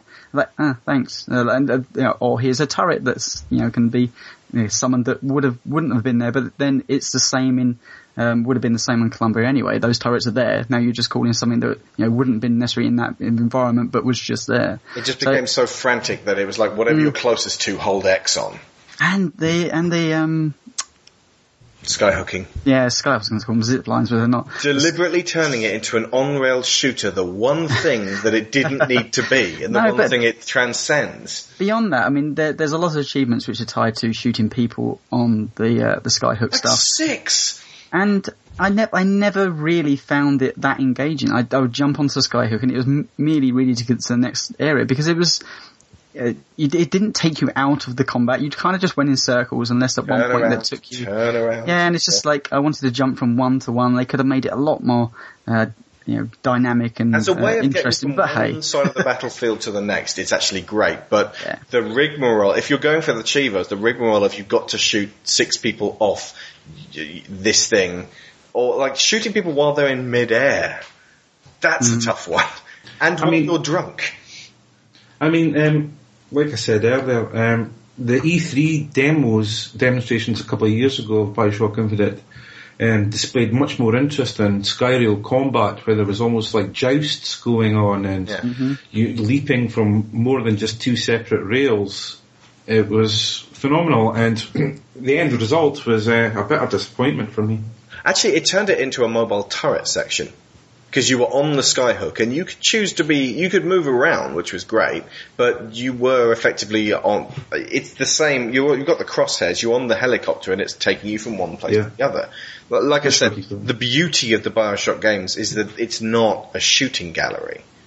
And the irony is that you actually start off the game playing shooting galleries. Yeah. That's the problem with BioShock Infinite. I think that it does so much right. Certainly in story, it's very, and Columbria itself is a really great, once again, brilliant visual storytelling of the place. But there is elements of Infinite I just didn't care for in terms of combat. The other aspect of it was actually the guns. You can only hold 2 at a time, and I said this last week. It limits what you eventually use. I found myself only using what I needed for the Chivos. Yeah, same thing. It's like, well, I've got to get like 200 kills with the machine gun or whatever it was. It seemed an excessive amount, and you can't really use plasmids so much. So that, because of the Chivos, I ended up mostly using guns, and fairly boring ones, 2 at a time, and trying to be a bit more sparing with the vigors. Maybe it's just that the achievements were really badly managed against the actual combat. Restricting rather than freeing. The guns are boring in Infinite though, aren't they? I mean, compared to the weapon that you get in BioShock 1 and 2, it's very disappointing. There's less exotic guns, definitely. Yes. I don't know. Let's stop ripping on the combat for Infinite now, because ultimately we can talk about Infinite later, but I will say that was the least engaging part of Infinite for me, and I love most of the rest of Infinite. This, if we're going to turn it back to BioShock 2, and sorry if it sounds like we were spoiling aspects of Infinite, Irrational did that themselves. BioShock 2 is where the combat peaks in the series at the moment, and I'd really like the future games to go back and look at what they were doing right here. Infinite, you get 2 guns, it becomes your very small arsenal that you have to depend on, and you have ammo for everything. BioShock 2, it feels more like you've got a toolbox of fun, and that you're never too far from a gene machine, so you can always bring in plasmids. There is no analog for that. There's no gun machine that you can just bring in other weapons in your arsenal in Infinite. You are literally left with what is lying around on the battlefield, and they tend to be dependent on who you've been fighting. The other thing it's important not to forget is that they switched gene tonics in BioShock Infinite for gear.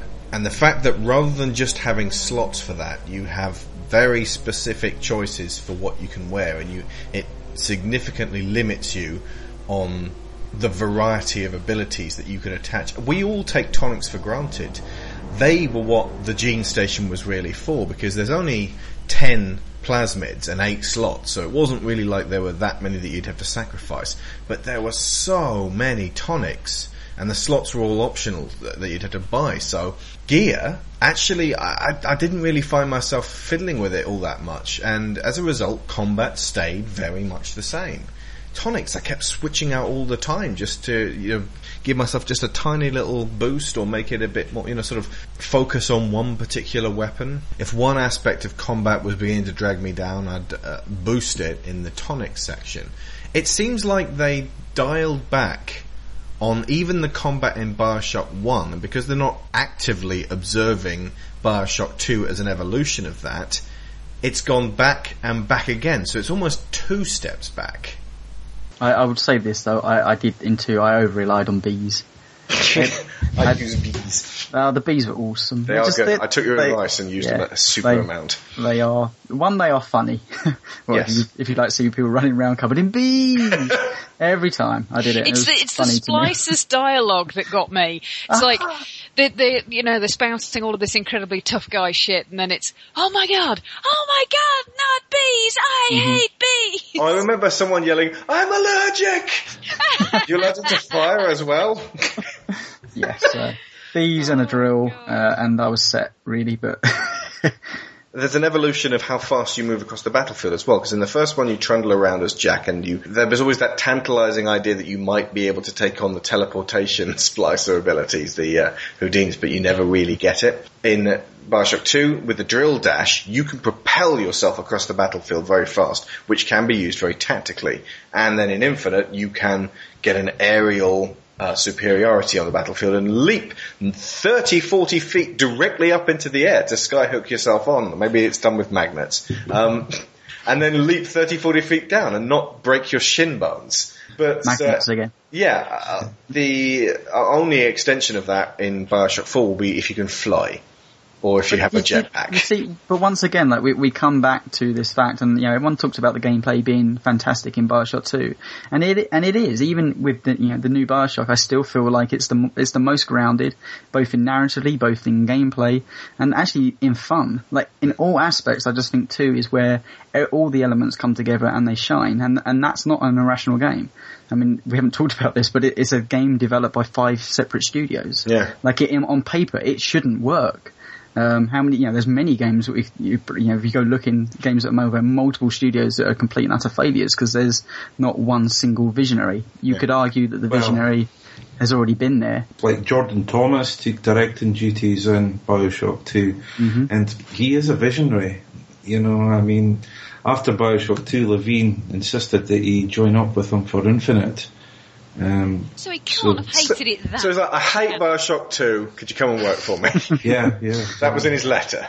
I hate what you did there, it's rubbish, you completely messed with my story, what you want to do is come and work on Infinite. Alright, cheers. So, I think you'd be crazy not to accept an invitation from Ken Levine. But yeah, carry on, Tony, sorry.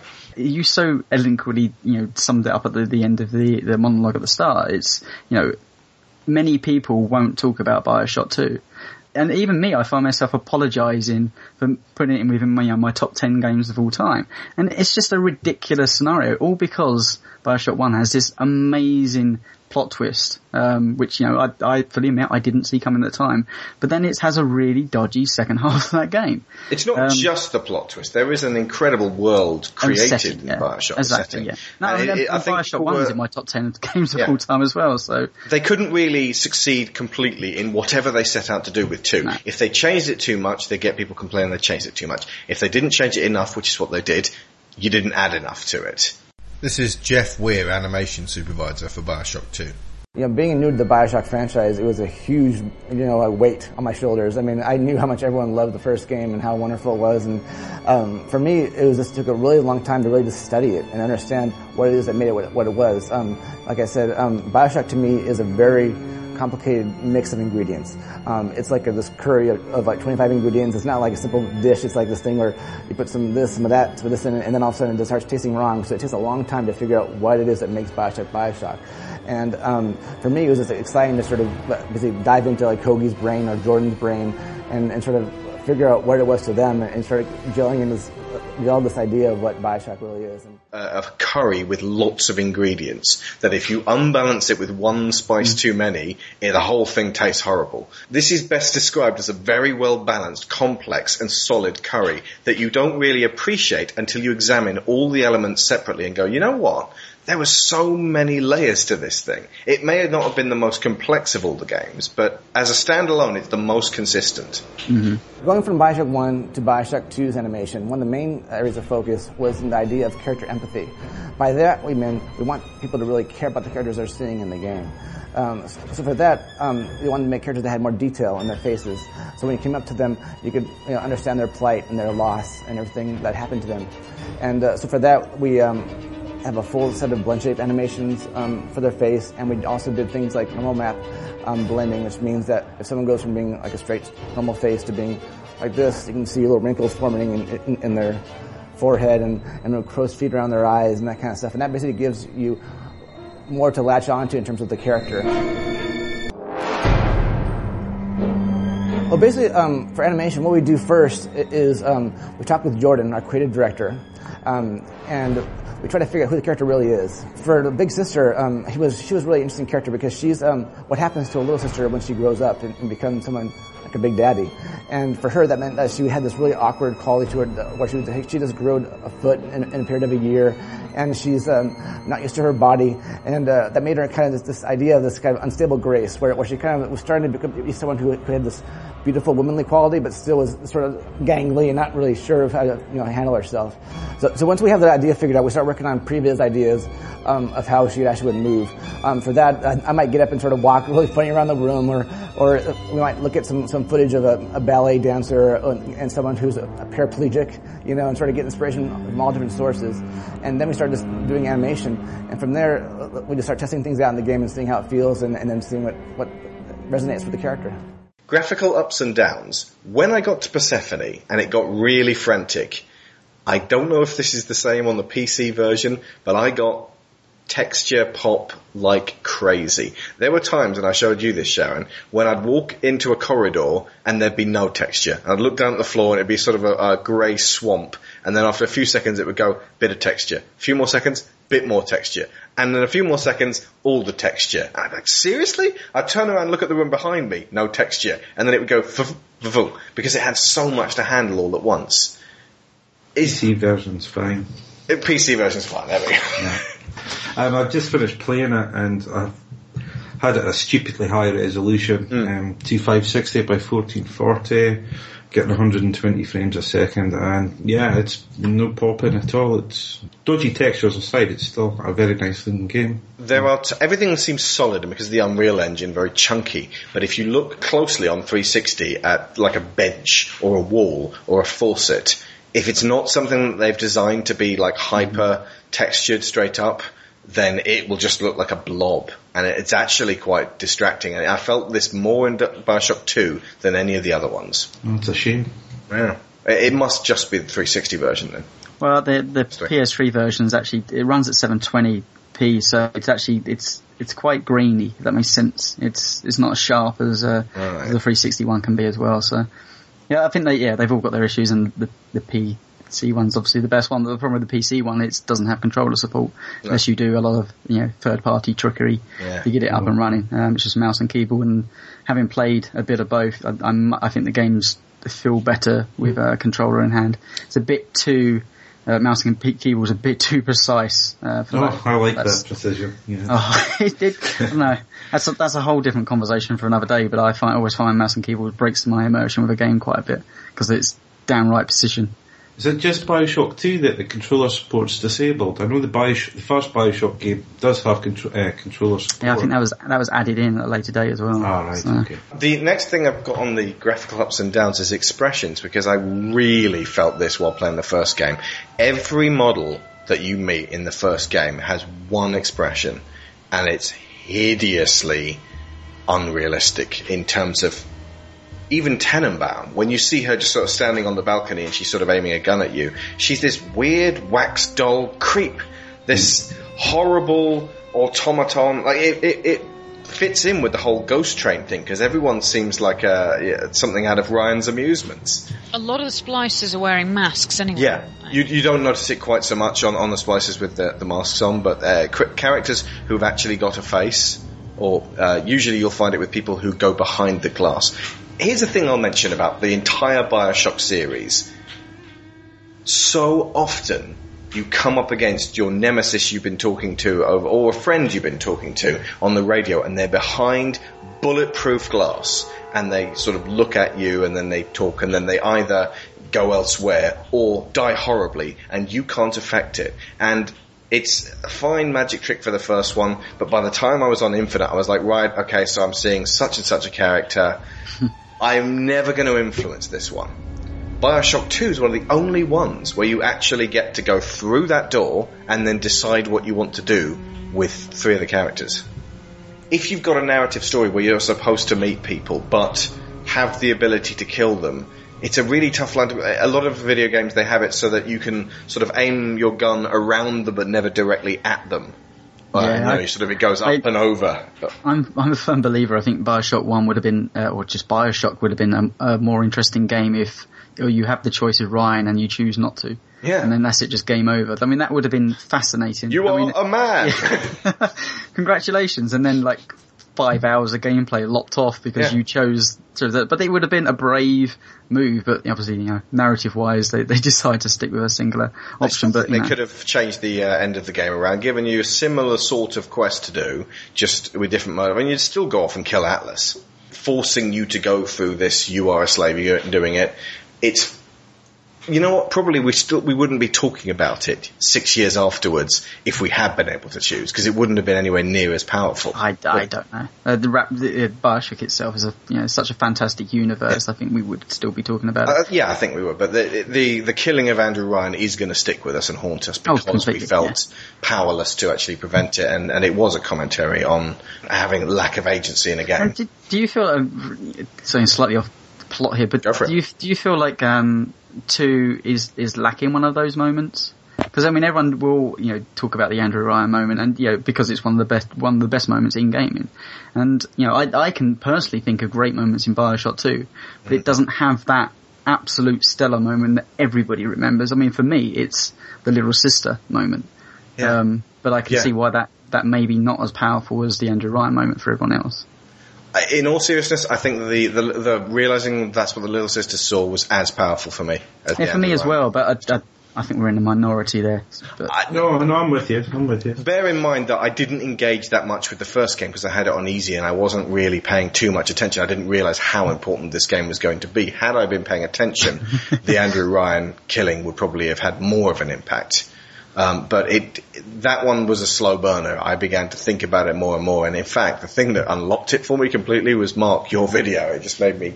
You had a really great way of looking at the game in super depth, and Kane and Rince absolutely helped that one as well, just to go into more depth as to what all of this was about, which kind of, in conjunction with Infinite, sparked my interest in this series. As I said last week, this was not a podcast series I was planning on doing.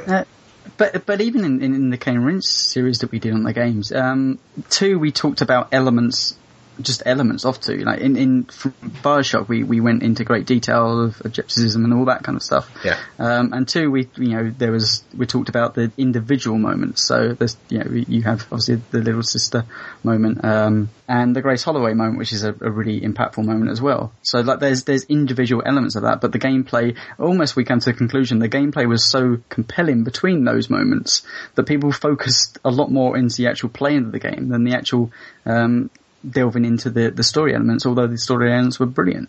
A lot of people have blamed the fact that because Rapture was so fully explored in the first game, it didn't have that sense of haunted house, what's in here, because you knew what was in Rapture at this point. There wasn't, people going in didn't feel like there was much more that they could discover. They did, but I've read reviews where they said for the first 10 hours of the game, nothing happens, which is patently not true, but clearly for a lot of people it didn't engage. Yeah, the phrase, and this really galled me at the time, straight to DVD version of BioShock. No. That was everywhere, and I was like, it's far better than that. Like, maybe I can understand what they're trying to say. Let's not get hyper defensive. I said at the beginning, we don't need to defend it. It is good. It speaks for itself. And that's the general populace was, BioShock 2 can't be as good as the first. I heard the term cash in a lot. Yes. And when you wander off to Metacritic now, you could argue that it's pretty high. It's like 89%. Yeah, it's right up there as one of the great games of certainly of this generation. Now that getting all kind of hyperbole about a series I love, but it's once again apologising for a game, a second game in the series just because the first is that grand. I want you to stop apologising for BioShock 2. You don't need to. 88% on Metacritic. Going back to earlier moments, I mean, I loved Gil Alexander the Great, the flying sentry bot with his opera singing. It's just hilarious, much needed humour, and it worked effectively. And then having to kill him horribly to be kind. Well, I didn't do it. You didn't? No. You left him alive, you sadistic... So what was I killed him in my first playthrough. In my second playthrough, I left him alive. Okay. Well, yeah, I suppose that's to see something different. The only one I left alive was Grace. Stanley. So you killed Stanley? Yeah, he had to go. Yeah. I know what you're here for. Go on, take it. I won't have you touching me. Dr. Lamb trusted me to care for her child. And I tried. But baby Eleanor disappeared. And then one day, I see her walking with you, looking wrong. And when I tried to hold her, you knocked me down. Broke my jaw. So I'm ready, baby snatcher. Come on in and finish the job.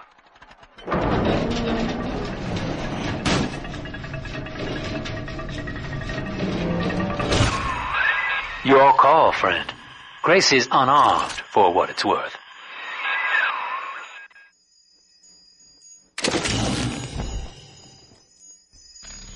What are you doing? Come on, you goddamn monster. Do what you always do. Come on!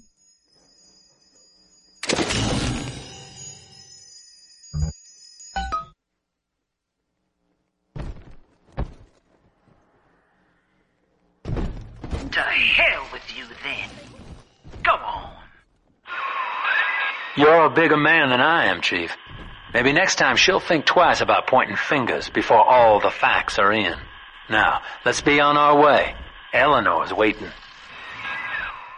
I could never do it, and I never will whenever I play through the game. Grace is brave and fragile, and at this point can do absolutely nothing to harm you. There's actually a butterfly motif that runs throughout the game. It's symbolic of the chrysalis that Eleanor emerges from. But it actually extends to the tiny aspects of Rapture that are still left with some sense of virtue, even if, like Grace, they're not entirely innocent. That fragility is something that I, as a player, felt compelled to set free, despite or possibly because of the fact that I was committing such atrocities with all the splicers. There are expressions, different expressions on the splicers and on the characters that you meet. Grace, she will do different things and react differently depending on what you do, and her face changes. They seem alive in this game. And no one ever credits BioShock 2 with being the game where the characters were brought to life.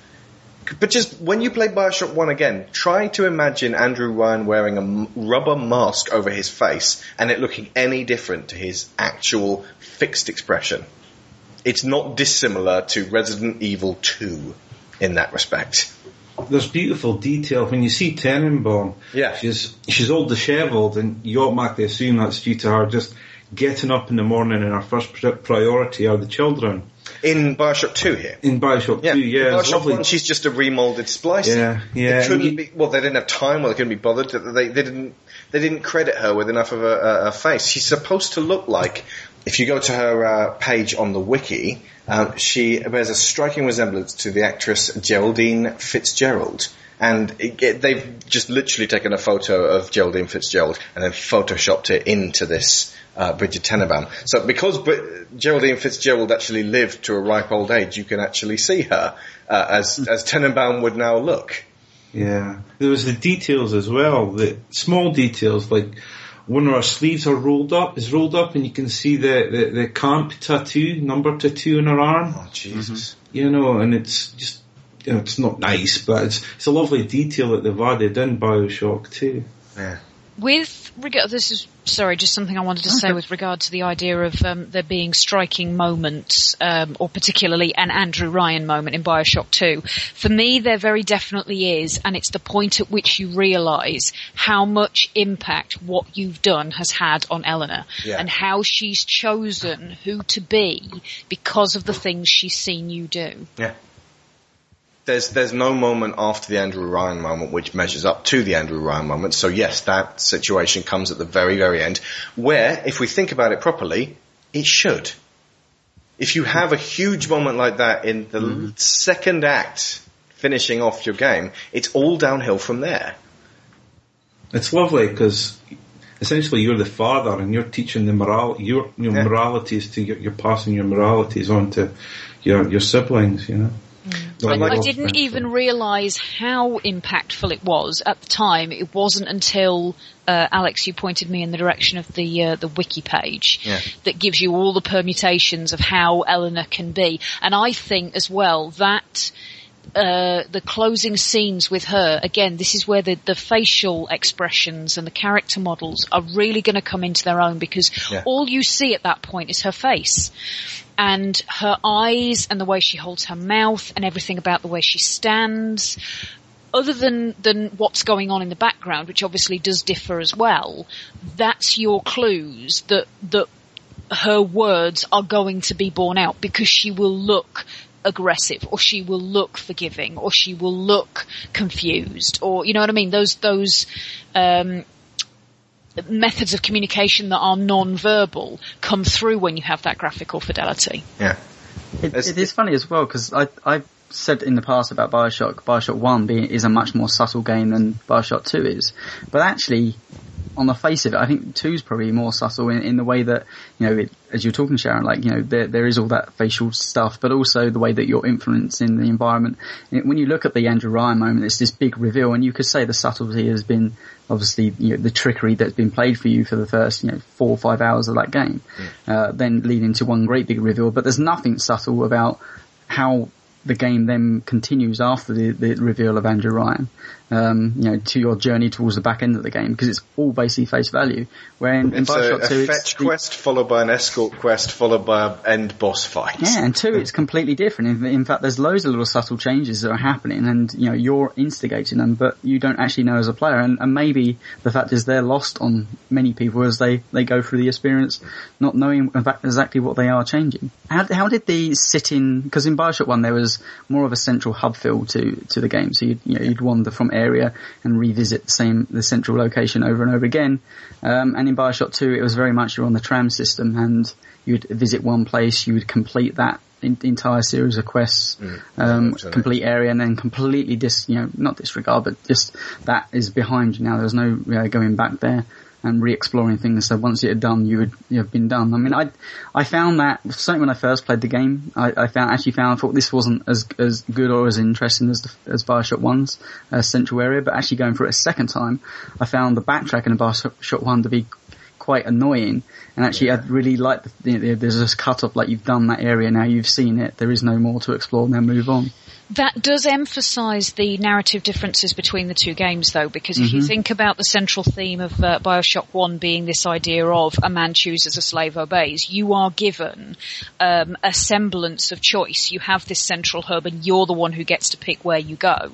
In BioShock 2, you are very definitely a slave. You've been imprisoned in this suit and you've been given your orders, and that's what you stick to. And you follow this line that you're given, the tasks that you're given to carry out. Hold on, hang on. Who gives you your orders as a big daddy? Well, alright. It seemed more like Delta is doing this for Eleanor. Mm-hmm. Okay, orders is the wrong way to put it then, but you have a goal, you have a specific thing that you are designed to do almost, which is to protect Eleanor and to look after her. Yeah. There is an imperative there, but it's not something you're necessarily absolutely beholden to. And certainly the way you do it is entirely up to you. Yeah, but then the twist exists in both games as well, because having been set up with this semblance of choice throughout BioShock 1, the end result is you have no control. This is all taken away from you. And then once you've gone through this scene where you literally have no agency because you can't do anything at all, and I still maintain that scene would have been better if they'd found a way to give you some method of being involved in what was happening, even if it was simply the fact that every button that you pressed on your controller would swipe Andrew Ryan with the golf club. If you had, whatever you tried to do, you would just keep attacking him. I remembered what game it was that whatever you press, you start trying to attack somebody that you actually really don't want to attack. It's actually Final Fantasy VII. While Aeris is kneeling, praying, Cloud stands over her, and if you press the buttons to back away, he starts to raise his sword. But as we said before, the timing and the framing of the Andrew Ryan murder scene requires removal of that interaction. I think they didn't do that because that would have had too many gamers putting down their pads and going, right, well, no, if touching anything makes me hit him, I'm not going to. And then they'd fold their arms and then start an art installation in their living room. Beyond that, the control of narrative storytelling, you end up in the Half-Life 2 scenario where people are standing on Andrew Ryan's head and hitting it would take a magical moment and completely break it apart because gamers are fickle. Ken Levine's background is, as you keep saying, Mark, is in theatre, and so that had to be very auteur'd, that moment. Okay, and that's fair enough. But the tail end of the game, though, you're going through these scenarios where, your choices are taken away and you end up doing all these things that you would predictably expect to see at the tail end of a video game. Whereas in BioShock 2, again, you've got this almost biological genetic imperative to protect, to defend, to find, to look after, to seek all the things that Eleanor wants you to help her become who she's going to become. And to sacrifice yourself for her. Exactly. And then at the very, very end, that's when you find out that you had the supreme control all along, because what you've done has shaped her as a person. Yeah. I think for me, we were talking about the hub structure, and in the second game it's very linear. It actually kind of made sense for me because the imperative is to go and save Eleanor, and backtracking and dilly-dallying breaks that sort of I've dilly-dallied finding all the cream cakes. Yeah, definitely. no, I say you're still a puppeteer. I didn't go back a couple of levels to find that one tape because, I'd love imagining games of, breaking outside of the confines because, ultimately you're still a puppet of other people's, I want to get out of this place, so please, go here, do this and fetch that, and then I'll finally let you get back on the tram and on you go on your way. It would have been nice just to break down a door and go, I'm a big daddy. I don't really need to use a tram, I'll just walk.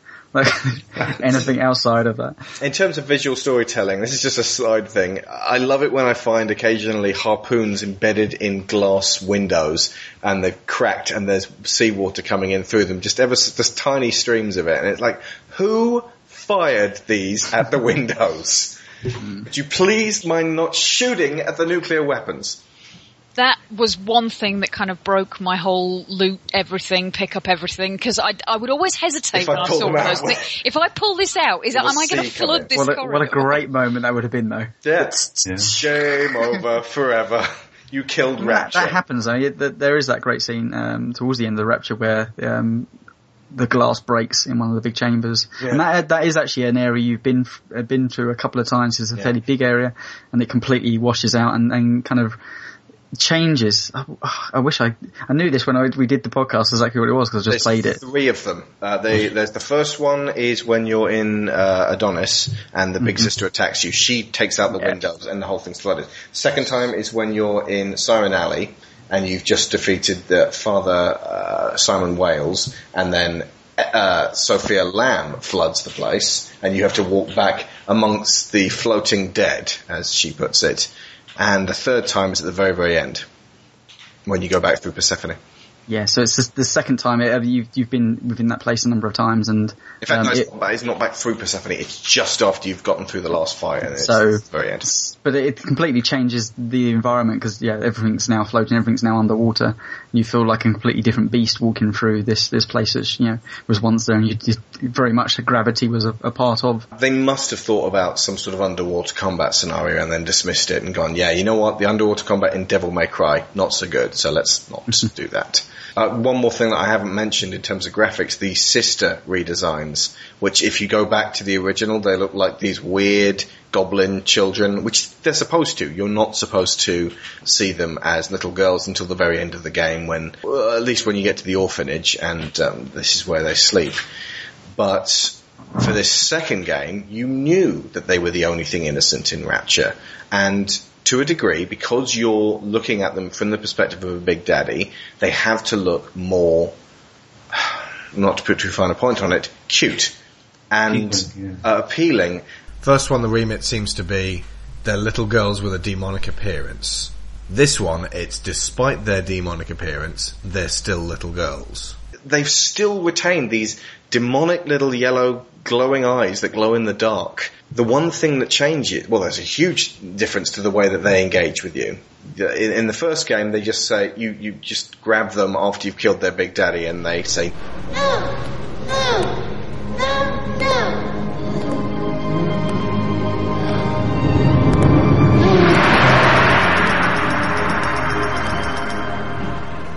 Thank you. But in this one, when you pick them up and they go, I'm always safe with Daddy.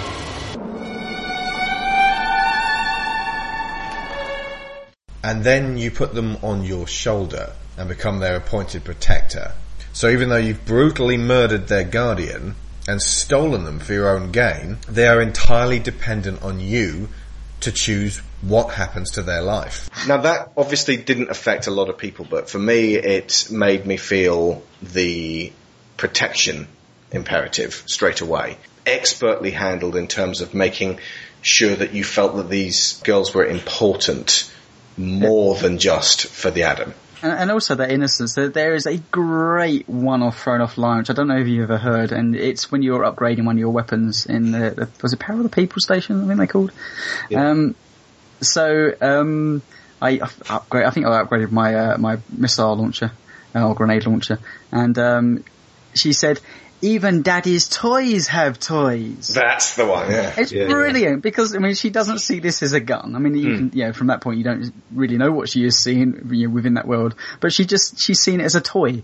It's like, oh, it's a little toy gun. That's fantastic. But even Daddy's toys have toys. When you are a little sister and you see discarded guns on the ground, they're like 1950s space toy ray guns. So made of felt. Yeah. My favourite throwaway line was when you incinerate somebody, she goes, "Marshmallow!" That's so dark. It is pretty dark. I tell you what I would have really loved to see, actually. When you take the little sister form, there's a few points where you can see her shadow running along the wall. Yeah. I would have loved for her to run past a mirror or a reflective surface so you could see how they see themselves.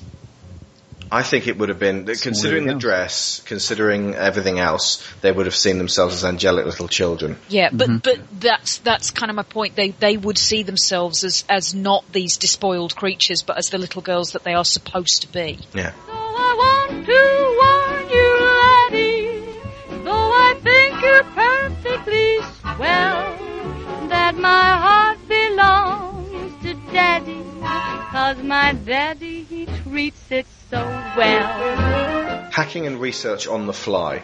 Vast improvement on the research of the original, where you just like snap, snap, snap, snap, snap, snap, snap. It's still a bit fiddly to get the camera working when you're bearing as a brute bearing down on you, and that's why I ended up having to research him last of all. I just got in under the wire to get the Achiever, in Persephone, but yeah, the little sort of the video camera aspect of it. And similarly, hacking, rather than the Pipe Mania game, there was more of a juggling act with hacking of like, can I get this thing while I'm being attacked? And it became about, the risk reward thing, they shifted the focus on getting it done really quickly, but making it about a difference of a second. Mm-hmm. So there's a pressure on you because you're being attacked and you just want to stop doing that. But it's like, if I can get this done, I might survive. Now, without the Vita chambers on, hacking safes became something I really didn't need to do, but terrifying because if the alarms went off and the bots came, I was dead. So only ever hack a safe when you know where the bot alarm switches to turn them off. Isn't it funny, actually, that when a gang of bots come down on you, they can do a lot more damage than almost any other enemy other than the big sister. They're lethal. Yeah, if Atlas wanted to really mess me up, just send 10 bots after me. A whole area of bots. Getting a bead on them to actually shoot the hack darts was impossible, I found. Yeah. And actually, if you've got relatively low powered electro bolt stuff, then you're firing left and right, and they're just going There was nothing wrong with the hacking in the first game. I mean, the Pipe Mania game is fun as a Pipe Mania game. The problem is when you're trying to do it at any speed whatsoever. So after the 10th time, you've had your fill of Pipe Mania, and then you're just left with, oh my god, and like you're filling up any of your extra slots tonics with, please just make the Pipe Mania game go faster, and not using it for. Yeah, and then I found myself in the first game if I ever had the money, just buy out. Like I'd had enough of the Pipe Mania game done. Yeah. There was very few occasions where I thought buyout was a valid option in the hacking of 2 because it was quick. There was a risk reward. I mean, I always went for the blue. Sometimes, it was the wrong decision and I would find myself all but being killed because I made that decision. But, just save your auto hack stuff for the safes. They're pretty cheap to buy in the machines as well. But it was a fun, quick thing. And quite often when the bots came out, you could jump up in the air, hit the X button, and then hack them on the fly if you could do it fast. I think so. Being able to get them from the other side of the room opened up so many versatile ways of harnessing them for combat. You don't even have to go into a room, but if there's splicers going through drawers and there's a camera right above them, you hack the camera and you just stand back and watch it all turn into chaos. It's brilliant. One of the biggest issues I had with the hacking and the photographing in the first game was that it broke the tempo. Yeah. If I was in combat, it breaks that tempo. Alright, baby, show me love. And so much improved in the second game. Yeah. Once again, doesn't reinvent the wheel, but it does. It just looks at it in a sensible way. Yeah, it gives it a snazzy tyre. Yeah, puts an alloy on it, makes it look cool. But no, it's just. It just makes it it's a very subtle and basic change, but it massively changed up the gameplay because you could do it quickly and on the fly. On a down note, in terms of the music and the score, which was great, but had less really standout songs in it than the first one, although there was a preponderance of daddy-related songs. The thing I was going to say weakened it was having songs on the loading screens. And if you're playing on hard and you die a lot, and I died a lot, then you hear the first 30 seconds of like 4 or 5 songs throughout the game. So I heard this one.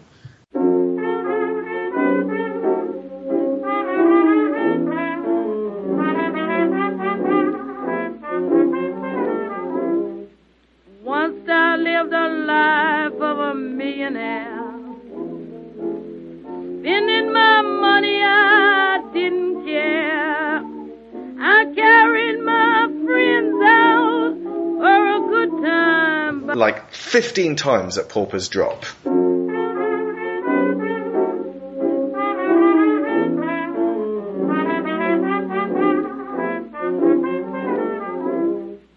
Once I lived a life of a millionaire, spending my money I didn't care. I carried my friends out for a good time. Once I lived the life of a millionaire, spent all my money, I didn't care. And I heard that so many times. Just, I don't mind the song, but can I hear the second 30 seconds of it? It just, So that was a bad idea, and there was less of a real feeling that there were very specifically, carefully arranged pieces of music within the gameplay itself. You know, there's less of that, how much is that doggy in the window moment in the first one. I think it feels a little bit more mechanic. You know, maybe it is a little bit more by committee. You know, they know how great the score was in the first game, and you know, it's the obvious choices are put in there, and then a few more. And that's not the only thing. And we kind of drifted away a little bit from the environment itself, but a couple of times, I felt some of the graffitis on the wall, Sophia Lamb graffitis, were just a bit over the top. Like it felt like there was a little bit more. Maybe there wasn't an authorship in the first game that kind of would have resisted putting a little bit less kind of obvious stuff there. But it's not to spoil the whole experience. But yeah, a couple of times I felt like they one step too far, and I think the music you're spot on is one. But it's still, I mean, it still does what the first game does, which is there's very little music in many of the combat scenes or anything like that. There's actually 24 tracks in the entire game, and the first game had 21, so there's more music in this one.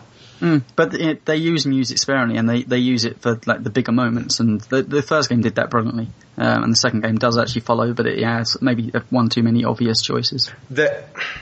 It's not so much as obvious. They have a really canny knack in all of these games of making what's being said apply in a twisted way to what's happening. You always heard the one you love is around about the time when you're finding out how you became a big daddy, memories of you. There's Daddy's Little Girl, My Heart Belongs to Daddy, and Daddy Won't You Please Come Home on the soundtrack. So it's all, these are pieces of music that the big daddies were played to help them bond with the little sisters. And Need a Little Sugar in My Bowl, which is filthy if you listen to the lyrics. It's worse than The Man with the Golden Gun. I need a little hot sauce on my roll. I need a little sugar in my bowl. I need a little hot dog between my rolls. You getting different, I've been told. Move your finger, drop something in my bowl. I need a little seaweed on my floor. Maybe I can fix things up so they'll go. Get off your knees, I can't see what you're driving at. It's dark down there, looks like a snake. Come on here and drop something here in my bowl. Stop your fooling and drop something in my bowl. when I say that the soundtrack isn't as good or as well applied, it's only because in the first game it is masterfully done, and in this it's not quite so much. But there's some fantastic. Praise the Lord and Pass the Ammunition, which could and should have been in BioShock Infinite, and that's around the time when you're going up against Father Wales. Praise the Lord and pass the ammunition. Praise the Lord and pass the ammunition. Praise the Lord and pass the ammunition, and we'll all stay free. Praise the Lord and swing into position. Can't afford to be a politician. Praise the Lord, we're all between perdition and the deep blue sea. My favourite of all of them, which Lyra adores as well, is this one, which I will now play for you guys in entirety.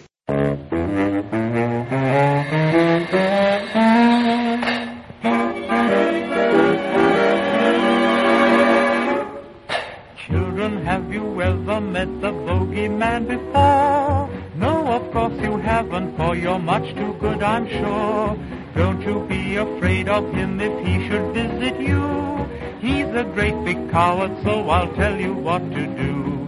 Hush, hush, hush, here comes the bogeyman. Don't let him come too close to you, he'll catch you if he can. Just pretend that you're a crocodile, and you will find that bogeyman will run away a mile.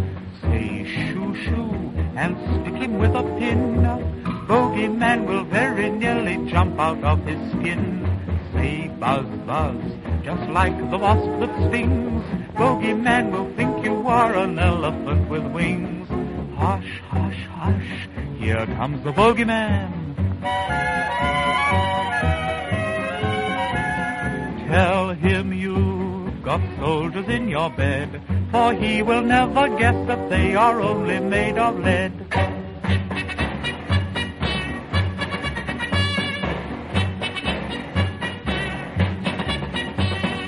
Say hush, hush, he'll think that you're asleep. If you make a lovely snore, away he'll softly creep. Sing this tune, you children one and all. Bogeyman will run away, he'll think it's Henry Hall. When the shadows of the evening creep across the sky, and your mommy comes upstairs to sing a lullaby, tell her that the bogeyman no longer frightens you. Uncle Henry's very kindly told you what to do.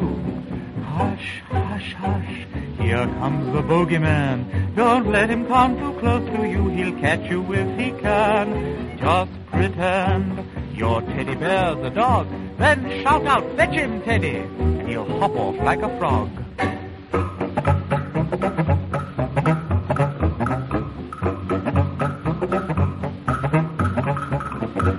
Say meow, pretend that you're a cat. He'll think you may scratch, and that will make him fall down flat. Just pretend he isn't really there. You will find that bogeyman will finish in thin air.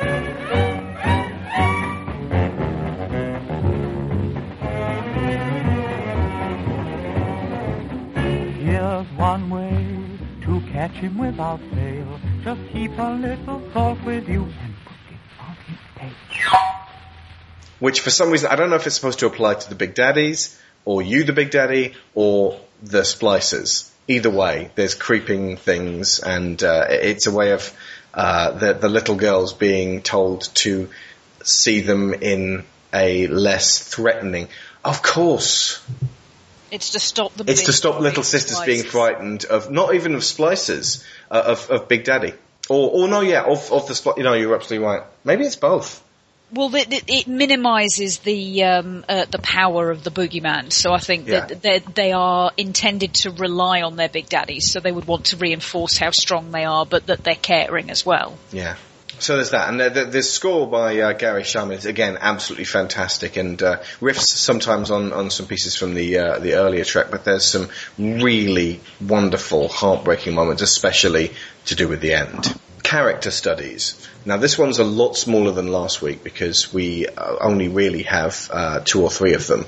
Sophia Lamb is the one of the most important, prominent characters. I think I had the feeling that she was talking to me a lot more in this second game, and I think I also got the feeling that Andrew Ryan was talking to me a lot more through the first game, because she's in so many of the audio diaries, so you get to know her without direct engagement over the radio.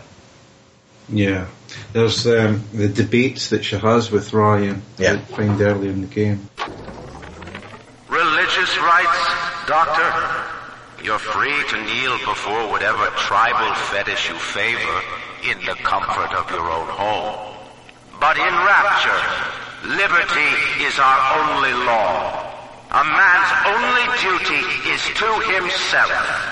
To imply otherwise, therefore, is criminal. Ask yourself, Andrew, what is your great chain of progress but of faith? The chain is a symbol for an irrational force guiding us towards ascension. No less mystic than the crucifixes you seize and burn.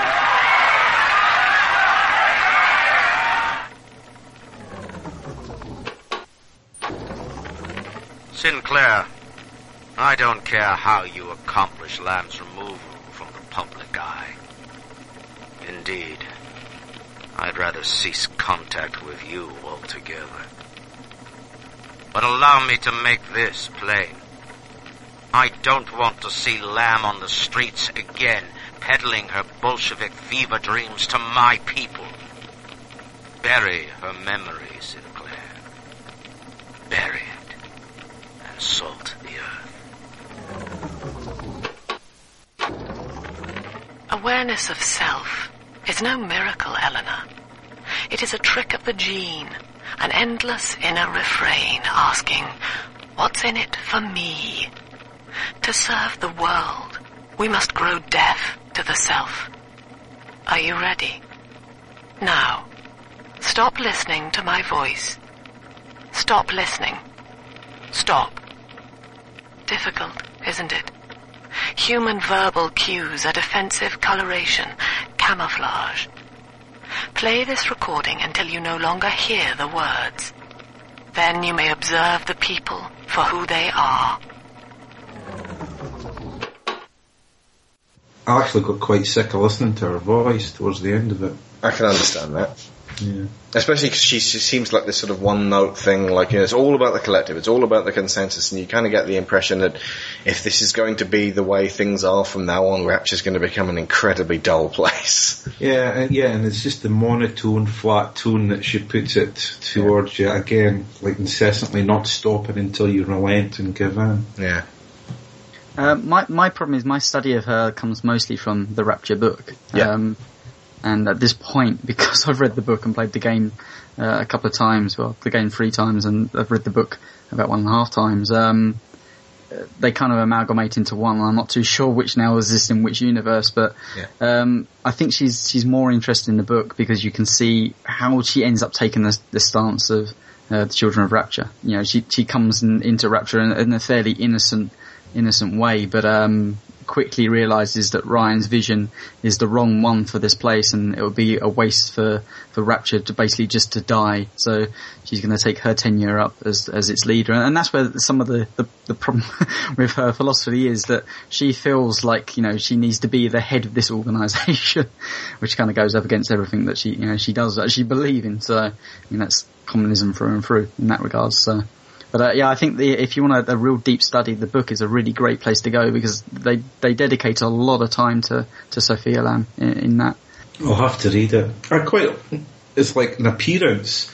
She's Tenenbaum is my favourite character in the 2 games. Yeah. And Sophia Lamb is the complete opposite to her in BioShock 2. She's tall and very pristine in her presentation, and then, you know, Tenenbaum's very dishevelled in hers.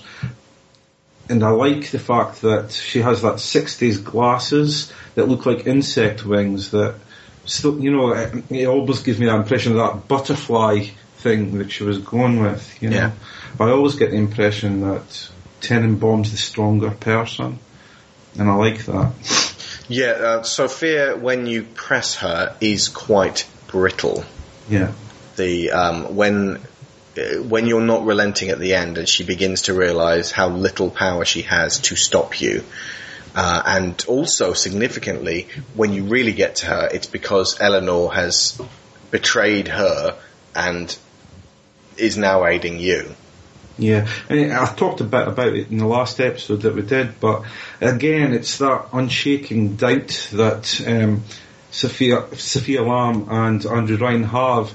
It's their downfall in the end, you know, and I think it's the doubt that Tenenbaum has in her actions in the past that has made her a stronger person. I compared Ryan to Hitler last week in Downfall specifically, and I realised why, when listening to the podcast, that really holds water.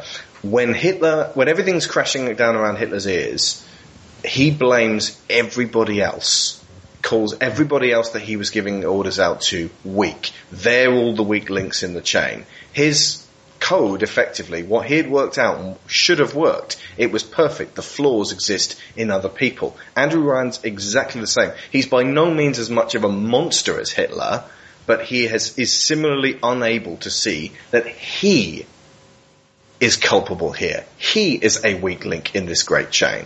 Yeah, it's that lack of doubt. Yeah. It's arrogance taken to insanity, certifiably so. It's also something that a lot of people miss when they praise dedication and conviction as virtues in and of themselves. If you can't ignore what the conviction is about. If the conviction is totally and utterly wrong, then just having that conviction is not a virtue. Ryan himself creates Lamb purely because she's brought in because of the basically uprising of the common worker. The way he describes the common worker, they should earn their day's pay and be happy with their day's pay. But he also, it's also a case of in the capitalism in people that they want more and more. So there becomes a distress within society of the simple working man wanting more and more. Thus, he becomes corrupt within himself. So you have this whole underbelly of Rapture that is in turmoil because they want more, but ultimately there's a class above them. Once again, a class system that exists within this place that won't allow them to achieve that. So Lamb comes in to kind of subdue those people. Even again, Ryan doesn't want her there, but sees the need for her to exist. So he introduces she's a late comer to Rapture itself. So he introduces her to this society. He puts her in place, and ultimately she sees the downfall of what's happening with Rapture and feels like she's the person to fix it all, and basically then preys on the underbelly of the society within Rapture itself. So she's massively manipulative character when you actually dig deeper into her study, from face value. She's, hugely manipulative. It's just as manipulative as Andrew Ryan can be. She's very calculating. But it's for the greater good. The thing that she hates the most. If you see Lamb and Tenenbaum as two different expressions of maternal of a type instincts, I think part of the essential difference in the way that they express their relationship with the little girls who are basically entrusted to their care, Tenenbaum has numerous little girls that she has to look after. So she's having to distribute her focus, and as a result, she actually embodies more of the altruism that Lamb is trying to espouse, because she sacrificed her own ideals and what she started out being, this scientist who put, what's the word I'm looking for? Authenticity of experimentation before everything else. The fact that her main motivating factor when she looks back at how she behaved when she was in the concentration camps was that the experiments were being done wrong, and that was what she wanted to see, was the experiments done right. What they were actually doing was by the by. But she puts all that aside in favour of looking after the little sisters. Lamb, on the other hand, despite all of her ideals about altruism, her maternal focus is on one child, and eventually I think she just comes to see Eleanor as a replicant of herself and a single channel through which she can pour her own ideals, which goes totally against what she's supposed to be all about. It's almost like a horrific version of those mothers that have their children in beauty pageants, you know? Yes, that's exactly what I was thinking of. Yes, these very brittle women who, if without their daughters, are nothing. They almost seem to think that they cannot exist without this little miniature version of themselves. Like vicariously living their glories through their daughter. Yeah. And for all her high ideals, when that daughter is taken away from... No, not even taken away from her. When that daughter leaves her and disowns her and her ethos, she intends to tear down the section of Rapture that you're in and kill herself and everyone else around. Including her daughter. Including her daughter, for this... I don't know. She attaches her ideals to it, but what's really happening is she's just having a massive suicidal hissy fit. Well, yeah, same as Andrew Ryan. Yeah, exactly the same as I think there's a touch of jealousy there as well. Yeah. She's jealous of the bond between Delta and Eleanor. It's a bond that she's never had. She is not your daughter. Yeah. She is mine. I think there's actually 3 mother figures in the game. There's Grace Holloway as well. Yeah. And I think it's quite tragic that, you know, she lost Eleanor, and the guilt that she suffers is just heartbreaking, you know. I think, is it explained in the game that she can't actually have any children herself? Mm-hmm. Mm. Yeah, and it was a great honour for her to look after Eleanor well. Yeah, she did say that in the audio. Grace. I worry about Grace because we never directly rescued her from Rapture. So she's technically still down there. Yeah. Once again, she's another very interesting character because, you know, she's a character that ultimately came to Rapture to escape society's woes of racism. And she, you know, befalls them just exactly the same within Rapture itself. Like, nothing really changes there. You know, the time period where it's set.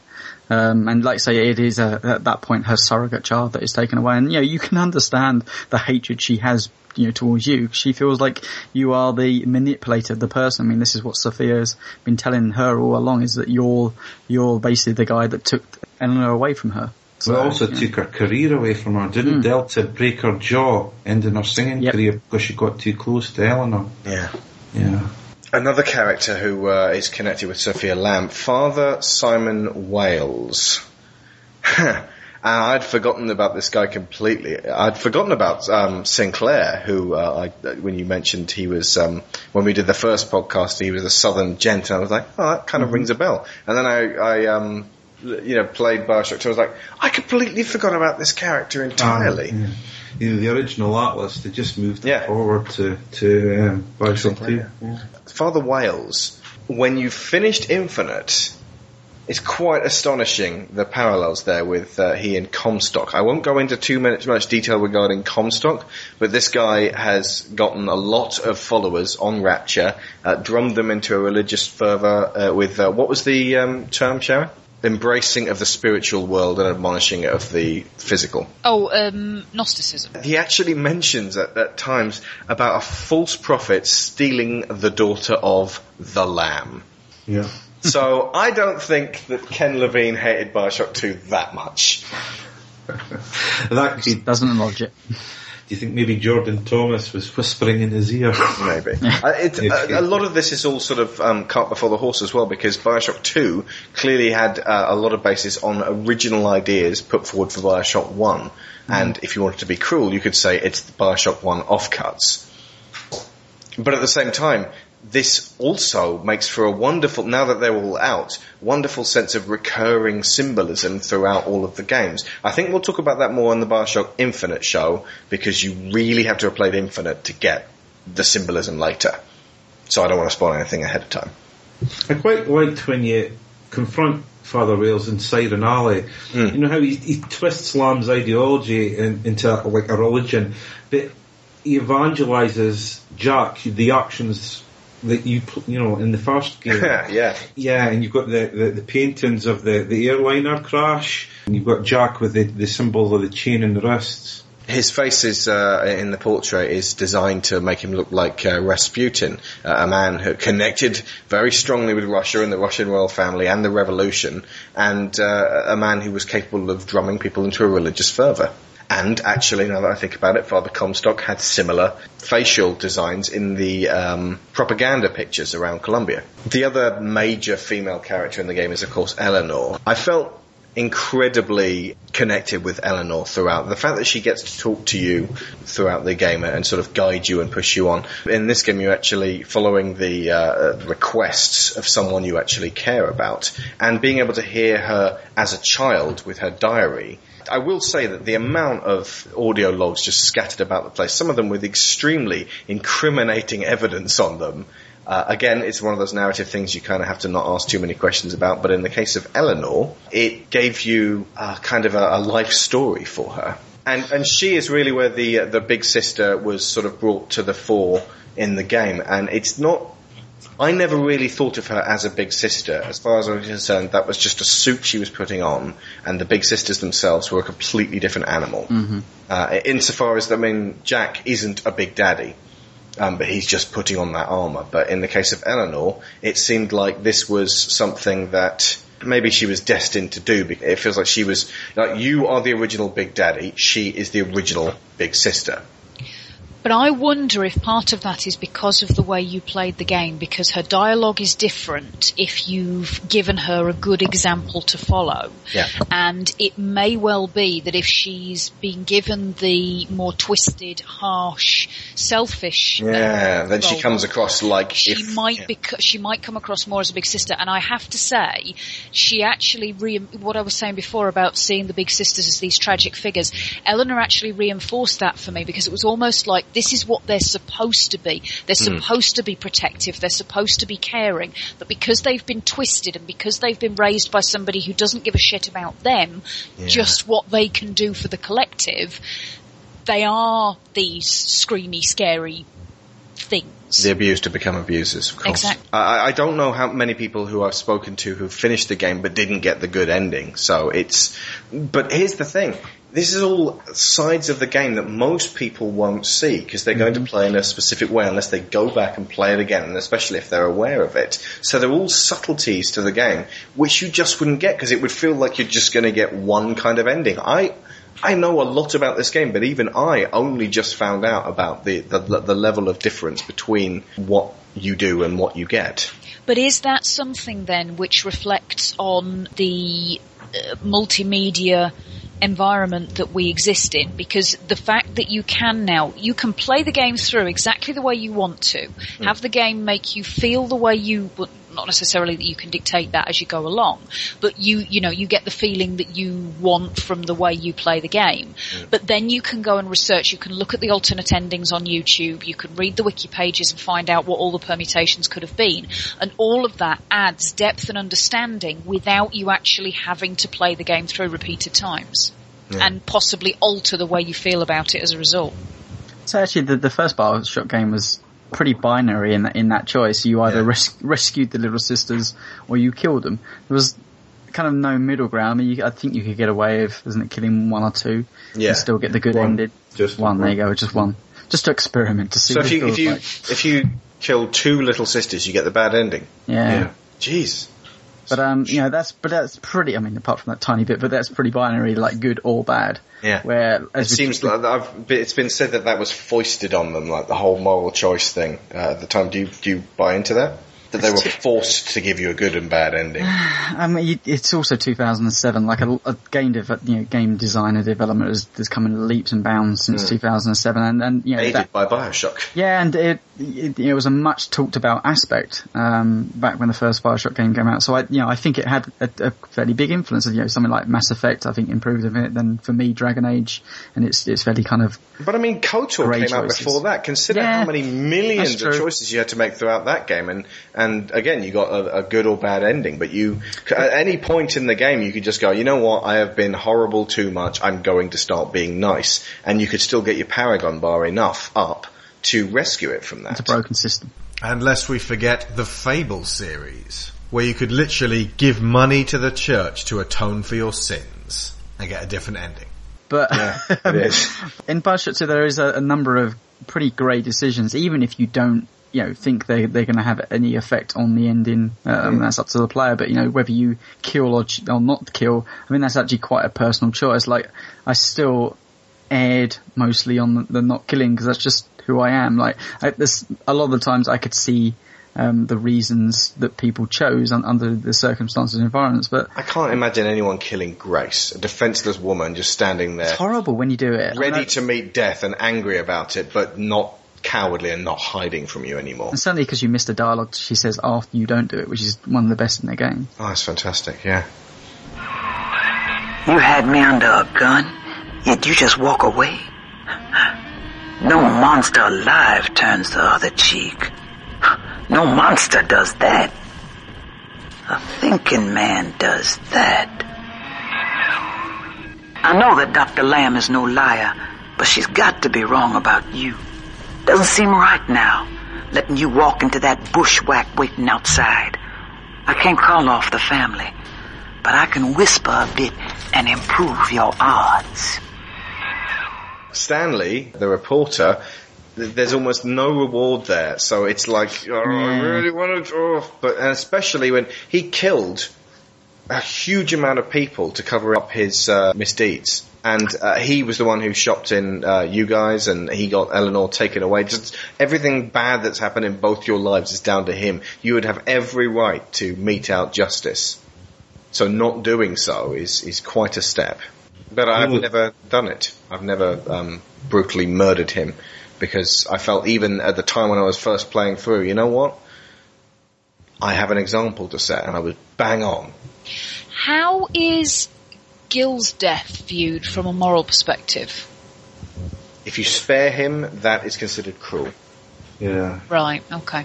It is, it's 2K Marin tackling euthanasia. And they snuck that past us, because it's a giant thing in a... And I agree with it, because he's guiding you all the way to his death. Yeah. Like, he's instructing you how to achieve the goal of his own death, so...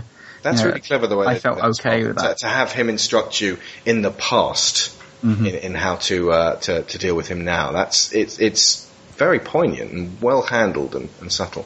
So essentially then, the moral barometer in 2 is not good and evil, it's essentially mercy and cruelty. In the position that you're put in with him, it's cruel to leave him alive. I would say you can juxtapose compassion and cruelty. Yeah, no, you're absolutely right. I was compassionate. Yeah. But not all of us here were. Well, yeah, my first playthrough, like I said, I let Grace live, but Stanley had to go, and he had to go. So you're going to get the Shades of Grey ending.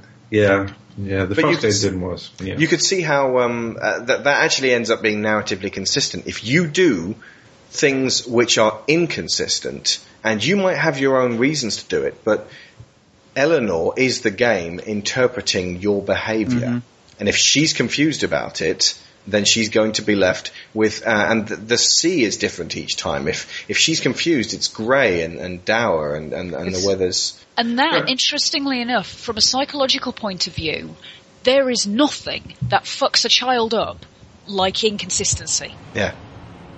The rapture dream is over, and in waking, I am alone. Mother, I left behind, and you chose to die rather than to have me follow you.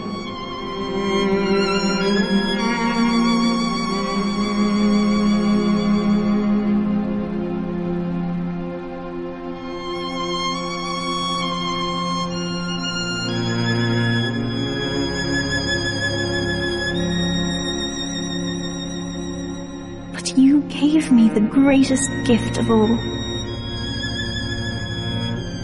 Something I have never had.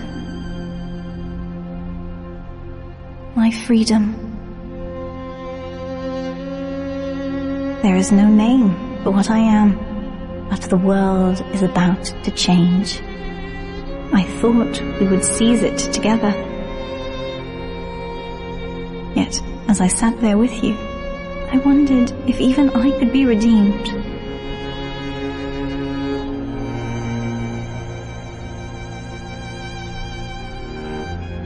Your sacrifice gave me hope. But Father, wherever you are, I miss you.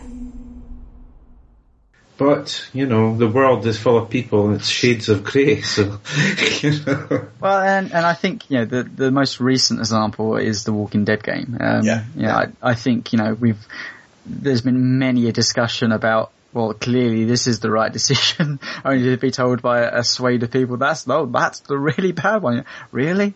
And then, that's fascinating conversation. And I don't think BioShock 2 actually explores it to that kind of depth, but there is the same, I don't think Eleanor, to me anyway, didn't feel she was going to react quite in the same way as Clem, did within The Walking Dead, but, well, certainly within the endings it would, show that she did, but, in dialogue terms, I don't think, there's quite that immediate reaction, because sometimes, Clem was rather upset with what my personal choice was. Yeah. Can I just say on a side note, although the voice acting is superb in this game, I hated little Eleanor's accent. It was like the Dick Van Dyke school of English accent. I did feel very fond about her because she sounded cheeky, which made me think of Lyra inexorably. In ethical psychiatry, we must account for...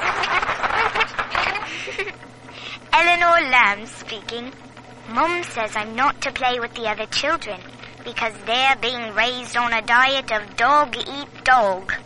I wanted to see these dog-eaters, so I waited until Mum was gone and went out to find one. And guess what? The dog-eaters wear human skins. It makes them look just like us.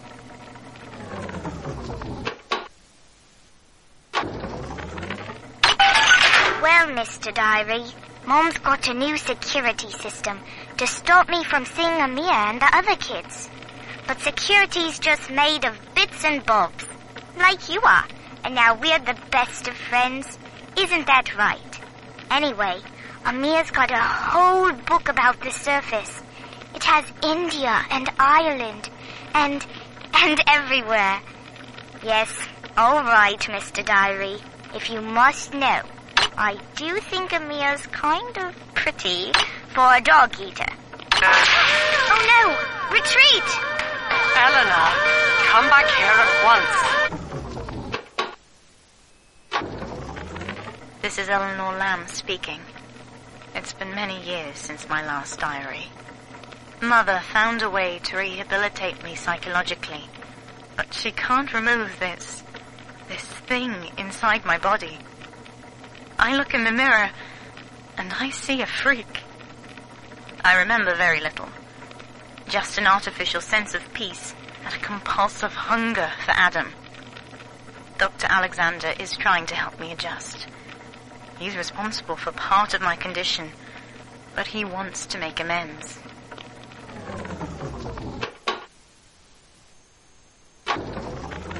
Hello, Mother. As you've always said, I shouldn't be allowed to wander the city in my condition. But without going outside, it's harder to hear much about the world, so I'm learning at home. This, I think, is a porcelain tea service in the style of Louis XV. Isn't that right? Now, that's a fascinating sound. And this is called a stained glass window, handcrafted by your adoring flock. They've gone to a lot of trouble to capture your likeness, haven't they?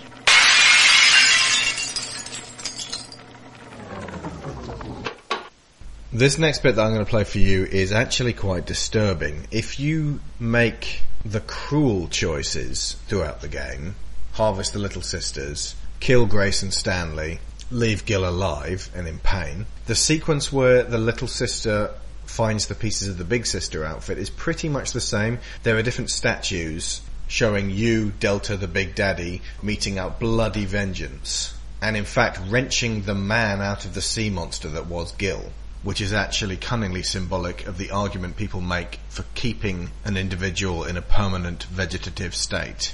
But at the very end, Eleanor's speech is entirely different, and rather than setting the little sister who has done all the fetching free, she destroys her and takes her Adam, and you're watching this from the perspective of the little sister. It's considerably more distressing with visuals. The other sisters are made from me, in part. As they grow up in Rapture, I feel it all. When you were with the little ones, they trusted you as their father, because of me.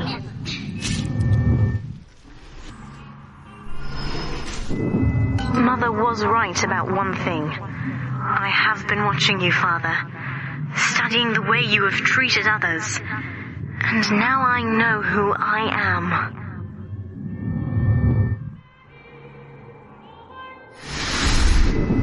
I survive, no matter the cost, just as you have. My new sisters trusted you, but you took what you needed and disposed of them. And I felt every one. It wasn't personal. It was the law of nature.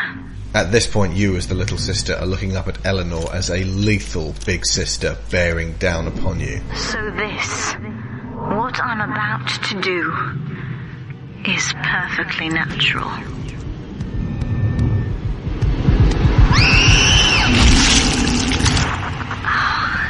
That is much better. Ready now. Seeing through the eyes of a little sister. This is an analogue for the moment in the first game where you get to see all the little sisters playing just like regular little girls and hear their reactions to you. If you've been cruel and abused them, then they're terrified of you, and so it makes certain people stop and go all the way back and do the game again. But at this stage, you know that little sisters are little girls. But it is a literal eye-opener seeing the world through their eyes. And it had my heart in my mouth again. And I think you were very unsettled by it, weren't you, Sharon? I think for me, what shook me about it was you get flashes every now and again. And it goes back to normal view. And it just made me think, if this is genuinely the way they see this almost like, imagine if your eyes each saw the world in a different way. Yeah. So your brain was constantly getting two different images of the world overlapping each other. And just go and see Star Trek in 3D. Yeah. And you had to decide which of those visions you're going to respond to. Basically, the only way that you can go through life without going completely insane is to cover up one eye or the other. Yeah. You never quite knew when those little flashes were going to come. They almost seemed to be totally random. And there would be moments when, I think the one that really got me was I was walking through the sort of the ballroom bit, and there's a group of 4 men in suits and dicky bows stood over by the wall, and I walked past them and they were just standing and talking, and they weren't coming after me or anything like that, so I thought, fine, okay, maybe I'm hidden, maybe I'm, they can't see me, that's fine. Heading over to where I needed to go. And for some reason, I just turned, almost like I was glancing back over my shoulder, and for just a second, it was 4 very deformed splicers. And even though they didn't move, they didn't come after me, I instantly squeaked a bit and kind of, moved with the thumbstick as if I could speed up my running, need to get away from them fast. It was extremely effective. That moment is actually narratively inconsistent. If you wandered into a group of 4 splicers, would they not jump on the child? Yeah, I mean, it'd be quite nice. It's a very short section if it was a little stealth section. Yeah. Maybe it's just because I've been playing the Dishonored DLC that came out today, but it might have been narratively it would make more sense. They could have made it work by, if you steer clear of the splicers, then it's fine, they don't see you. If they do see you, they run after you to try to catch you, which makes it narratively consistent. But then if a big sister charges in and kills them, or maybe an alpha, one of the remaining ones, that would still maintain the fiction of the world. But just walking straight into a group of splicers doesn't make much sense. Yeah.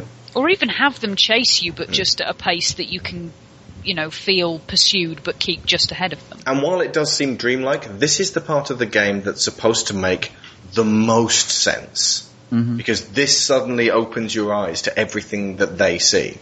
Well, and it brings context to everything they've said. So, I see angels Like that, I mean, and it sounds fantastic. It's a great line, certainly from the first game, but it has little context. So you just, okay, well, they see the world maybe slightly different from we do, but I mean, I didn't imagine they see the world in an entirely different context, as in, drapes, curtains, raging fireplaces, and almost people lying in pools of flower petals. Yeah, exactly. Yeah, like I thought maybe they see some form of a corpse, and although the corpse is there, it's very much almost like a dressed up mannequin on the floor.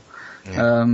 And it's just beautiful. It's absolutely a beautiful scene. Eerie, unsettling. And certainly, because you've seen, as we've been talking about, you've seen the death of Rapture, to walk into a place where ultimately, Rapture would have been at its very prime. Even more so, like it's Rapture on, I hate saying Rapture on drugs, but it's what Andrew Ryan said about. Rapture is on drugs, though. It's It's what Andrew Ryan said about art being the way the world should be. This is to the Little Sisters the way the world should be. But that is also very in keeping with the whole abuse and brainwashing and manipulation. Part of abusive conditioning is that you are taught to not see the abuse, to not see the horrible things, and to be able to just shut off the part of your brain that registers that bad things are happening. Yeah, shut away the ugliness. Absolutely wonderful moment, and to a degree I'm actually pleased it wasn't a stealth section. If it had made you do it again and again and again, it would have actually ended up being a pain in the arse and broken. But it's more of a set piece. Yeah, it's just something that would have narratively made more sense than just 4 splicers hanging about in the corner like a bunch of... No, she should have felt like Ashley from Resident Evil 4, and suddenly now you're the weakling. Brilliant. Yeah. But it brings context to pretty much, at that point, probably 20 odd hours of gameplay that you've experienced completely through all the other series, and it's a powerful moment. So the first time you go through it, and the whole angel stuff is, okay, I understand now the world that they live in.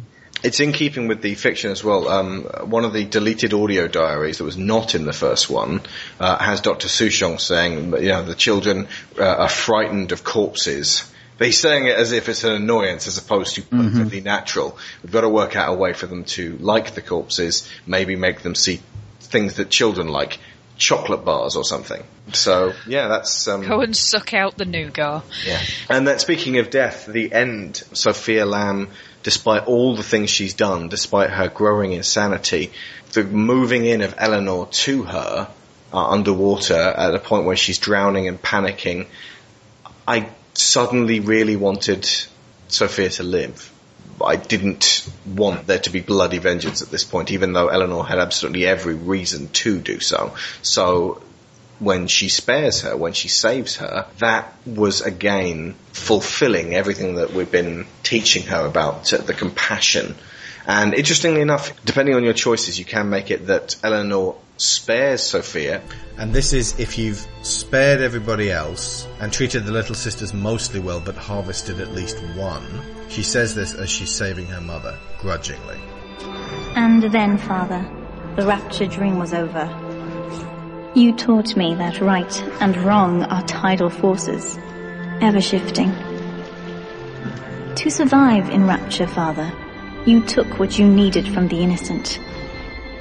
But when the guilty posed no further threat, you simply walked away. I wanted Mother dead. But broken as she was, how could she hurt me? Now, she will grow old and die, knowing that I rejected her. Which is not the same at all as forgiveness. There was actually a twofold reason I didn't want to see Sophia die. Enough people had died for Rapture already. It didn't need another. At that stage, capital punishment didn't seem appropriate to move on. But also, I didn't want Eleanor to be the one to do it because of what that would do to Eleanor. So when that does happen in certain versions of the game, it's our fault. And this actually sort of comes into play sort of with Infinite. Various constants and variables are present in this ending, dependent on perspective. It's entirely right with that bit with Sophia at the end, though, that you again are behind the glass and you can't do anything about what Eleanor chooses to do. You can't directly influence her at that point. Yeah. It's her choice. For me, the compassion of all of these decisions was born out of the fact that for once in the game, I met someone I didn't have to kill. I've been saying this for years, I'm being worn down by slaughter in games. And I do genuinely think that an evolution of the combat in the BioShock games is to offer some non-lethal ways of taking people down. Not necessarily to play into the narrative of the game, but so that you can walk away from it thinking, you know what, my character tried his best to make sure everyone walked away from that. And even though everybody else was out to kill me, I decided to... Well, to be a man. Not to put too fine a point on it. To choose. Choosing whether to set somebody on fire or electrocute them and smack them in the head with a wrench until their skull comes apart. That's not a choice at all. That's simply variables on the choice that's been made for you. In real life, when things happen, often terrible things, we can choose a variety of responses. Now, obviously not all games should be exploring this avenue, but I love that action RPGs are heading in this direction. Forgive me for invoking this rather heavy-handed metaphor, but I want a game that allows me to choose between running away from and running towards an explosion and dealing with the consequences of that decision. Because if we're very, very lucky, that's the closest most of us are going to come to something like that. Another turning on the head of a video game trope, you have a female companion that you do not have to protect. Yeah. Fuck, she protects you. Yeah, which game we're talking about here? Yeah, indeed. So yeah, the ending is incredibly... I would say actually it's powerful either way. I'll be playing all of them on this podcast, but I heartily recommend people track them down on YouTube and see them, because there's lots of little details. One of them, on the bad ending, Eleanor is crouched on top of you with a really inhuman look in her eye and her head sort of darting back and forth like a bird, and she's become the big sister, unmasked. Yeah, there's a predatory and, as I say, inhuman aspect to her. I began to feel really uncomfortable watching it, and this monster that we'd inadvertently created. I say we, because I didn't bloody do this one. No, exactly. You unleash the beast on the world, not just below, yeah. This is another thing that won't come across in the audio here, but in the bad endings, when she's looking out over the sea to the lighthouse, bodies come up from Rapture and float on the surface. This grisly symbolic depiction of what she's going to then do to the rest of the world. You taught me that innocence is chrysalis, a phase designed to end. Only when we are free from it do we know ourselves. You showed me that my survival, my joy, are all that matter. I indulge. Nothing else exists. At this point, she calmly holds onto Sophia's ankle, pulling her down below the waterline as her mother dies at her hands. Terrified, struggling, alone.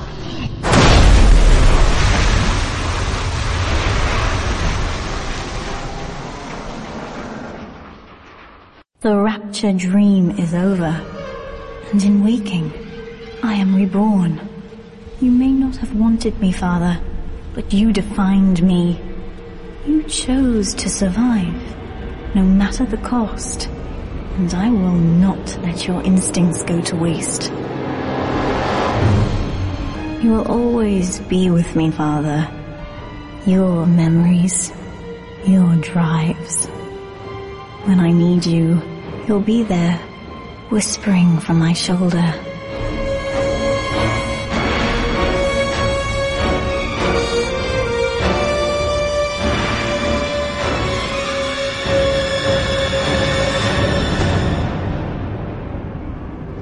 There is no name for what I am, but the world is about to change, and with your help, they will never see me coming.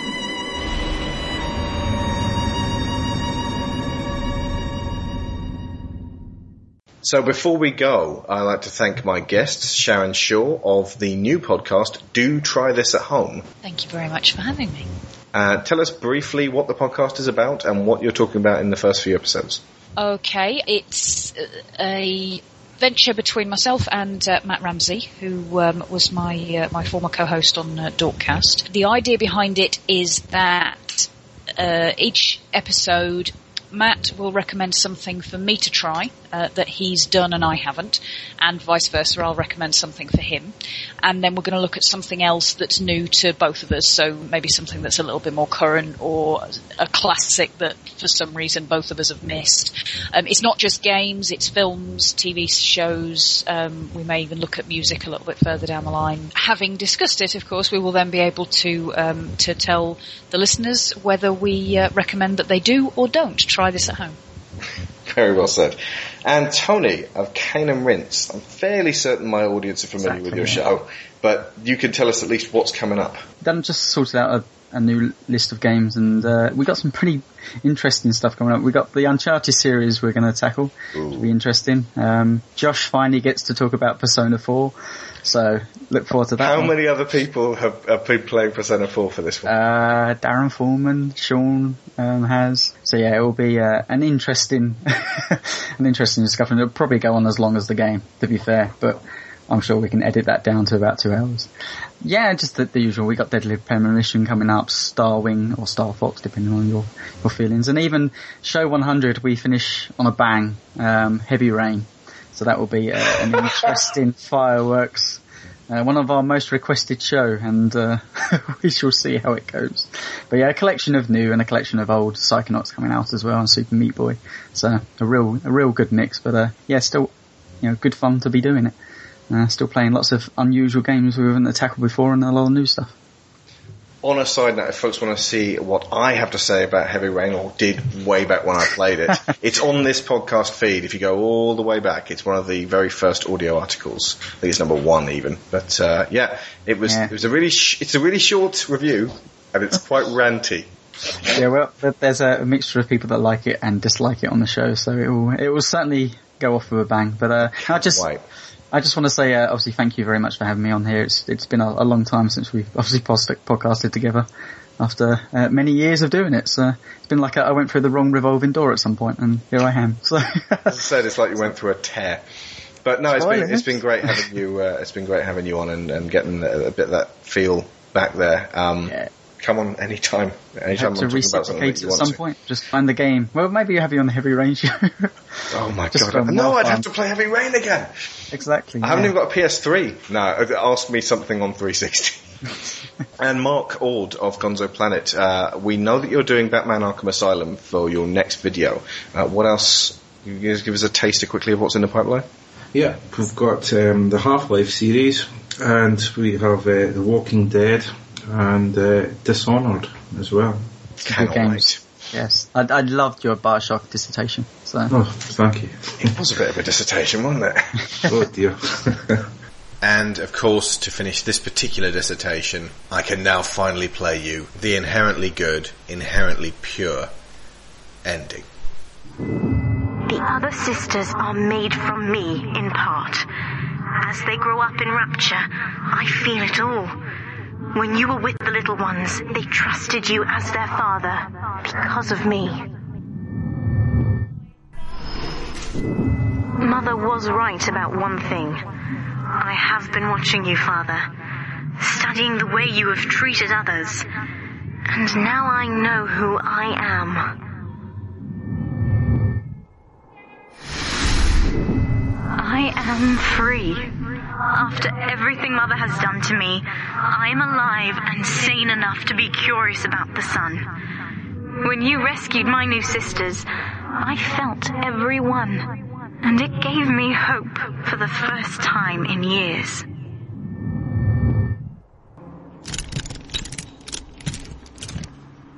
Now I will do the same for all the others, starting with this one.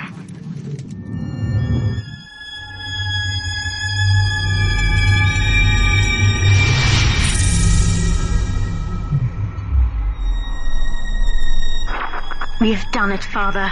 I'll be there soon.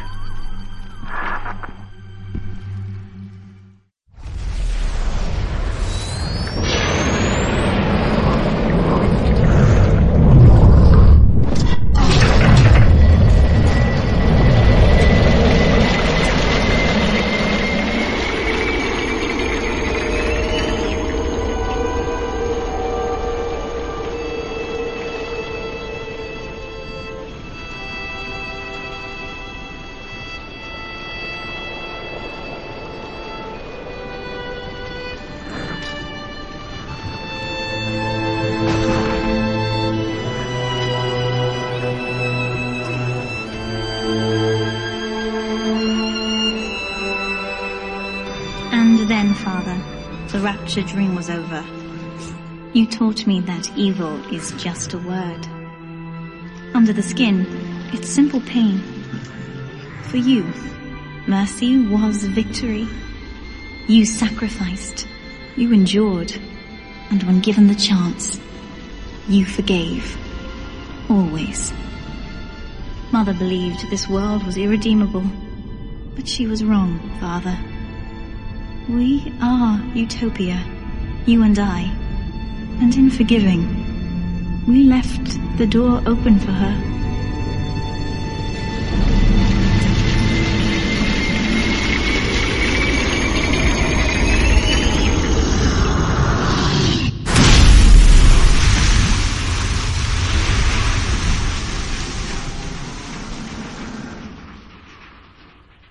The Rapture dream is over, but in waking, I am reborn. This world is not ready for me, yet here I am. It would be so easy to misjudge them. You are my conscience, Father, and I need you to guide me.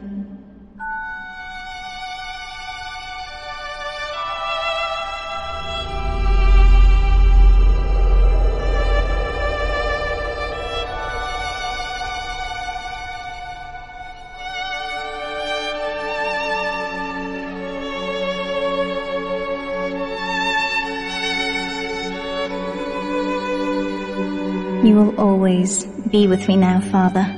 Your memories, your drives.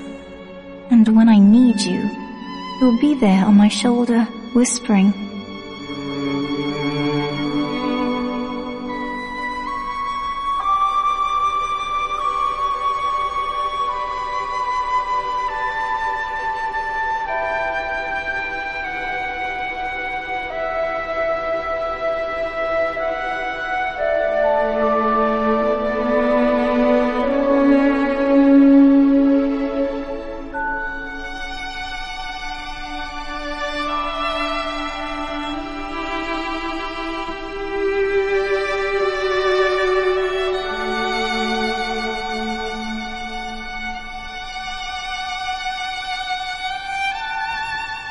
If Utopia is not a place, but a people, then we must choose carefully, for the world is about to change. And in our story, Rapture was just the beginning. Okay, that is all from us for this episode, but that is not all from Rapture. When we return, it will be with a new Alpha Series Big Daddy named Sigma, as we dive into the dangerous waters and winding corridors of Minerva's den, ever aware that the Thinker is watching us. And we're going to play you out with Dream by the Pied Pipers from the unforgettable teaser trailer for BioShock 2, Sea of Dreams.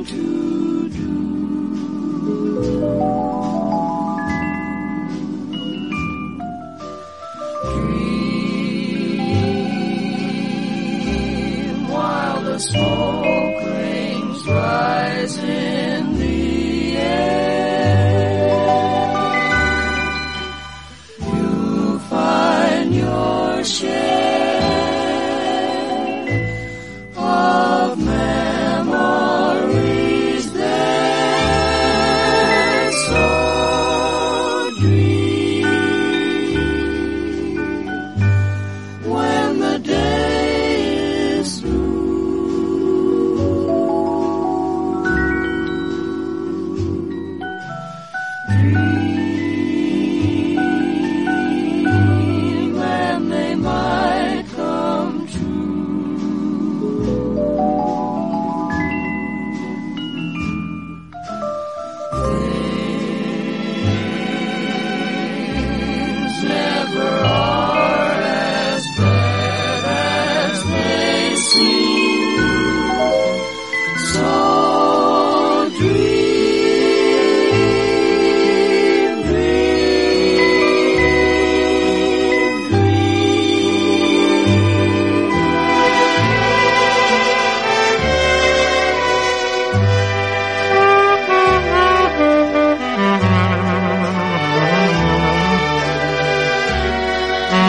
Thank you.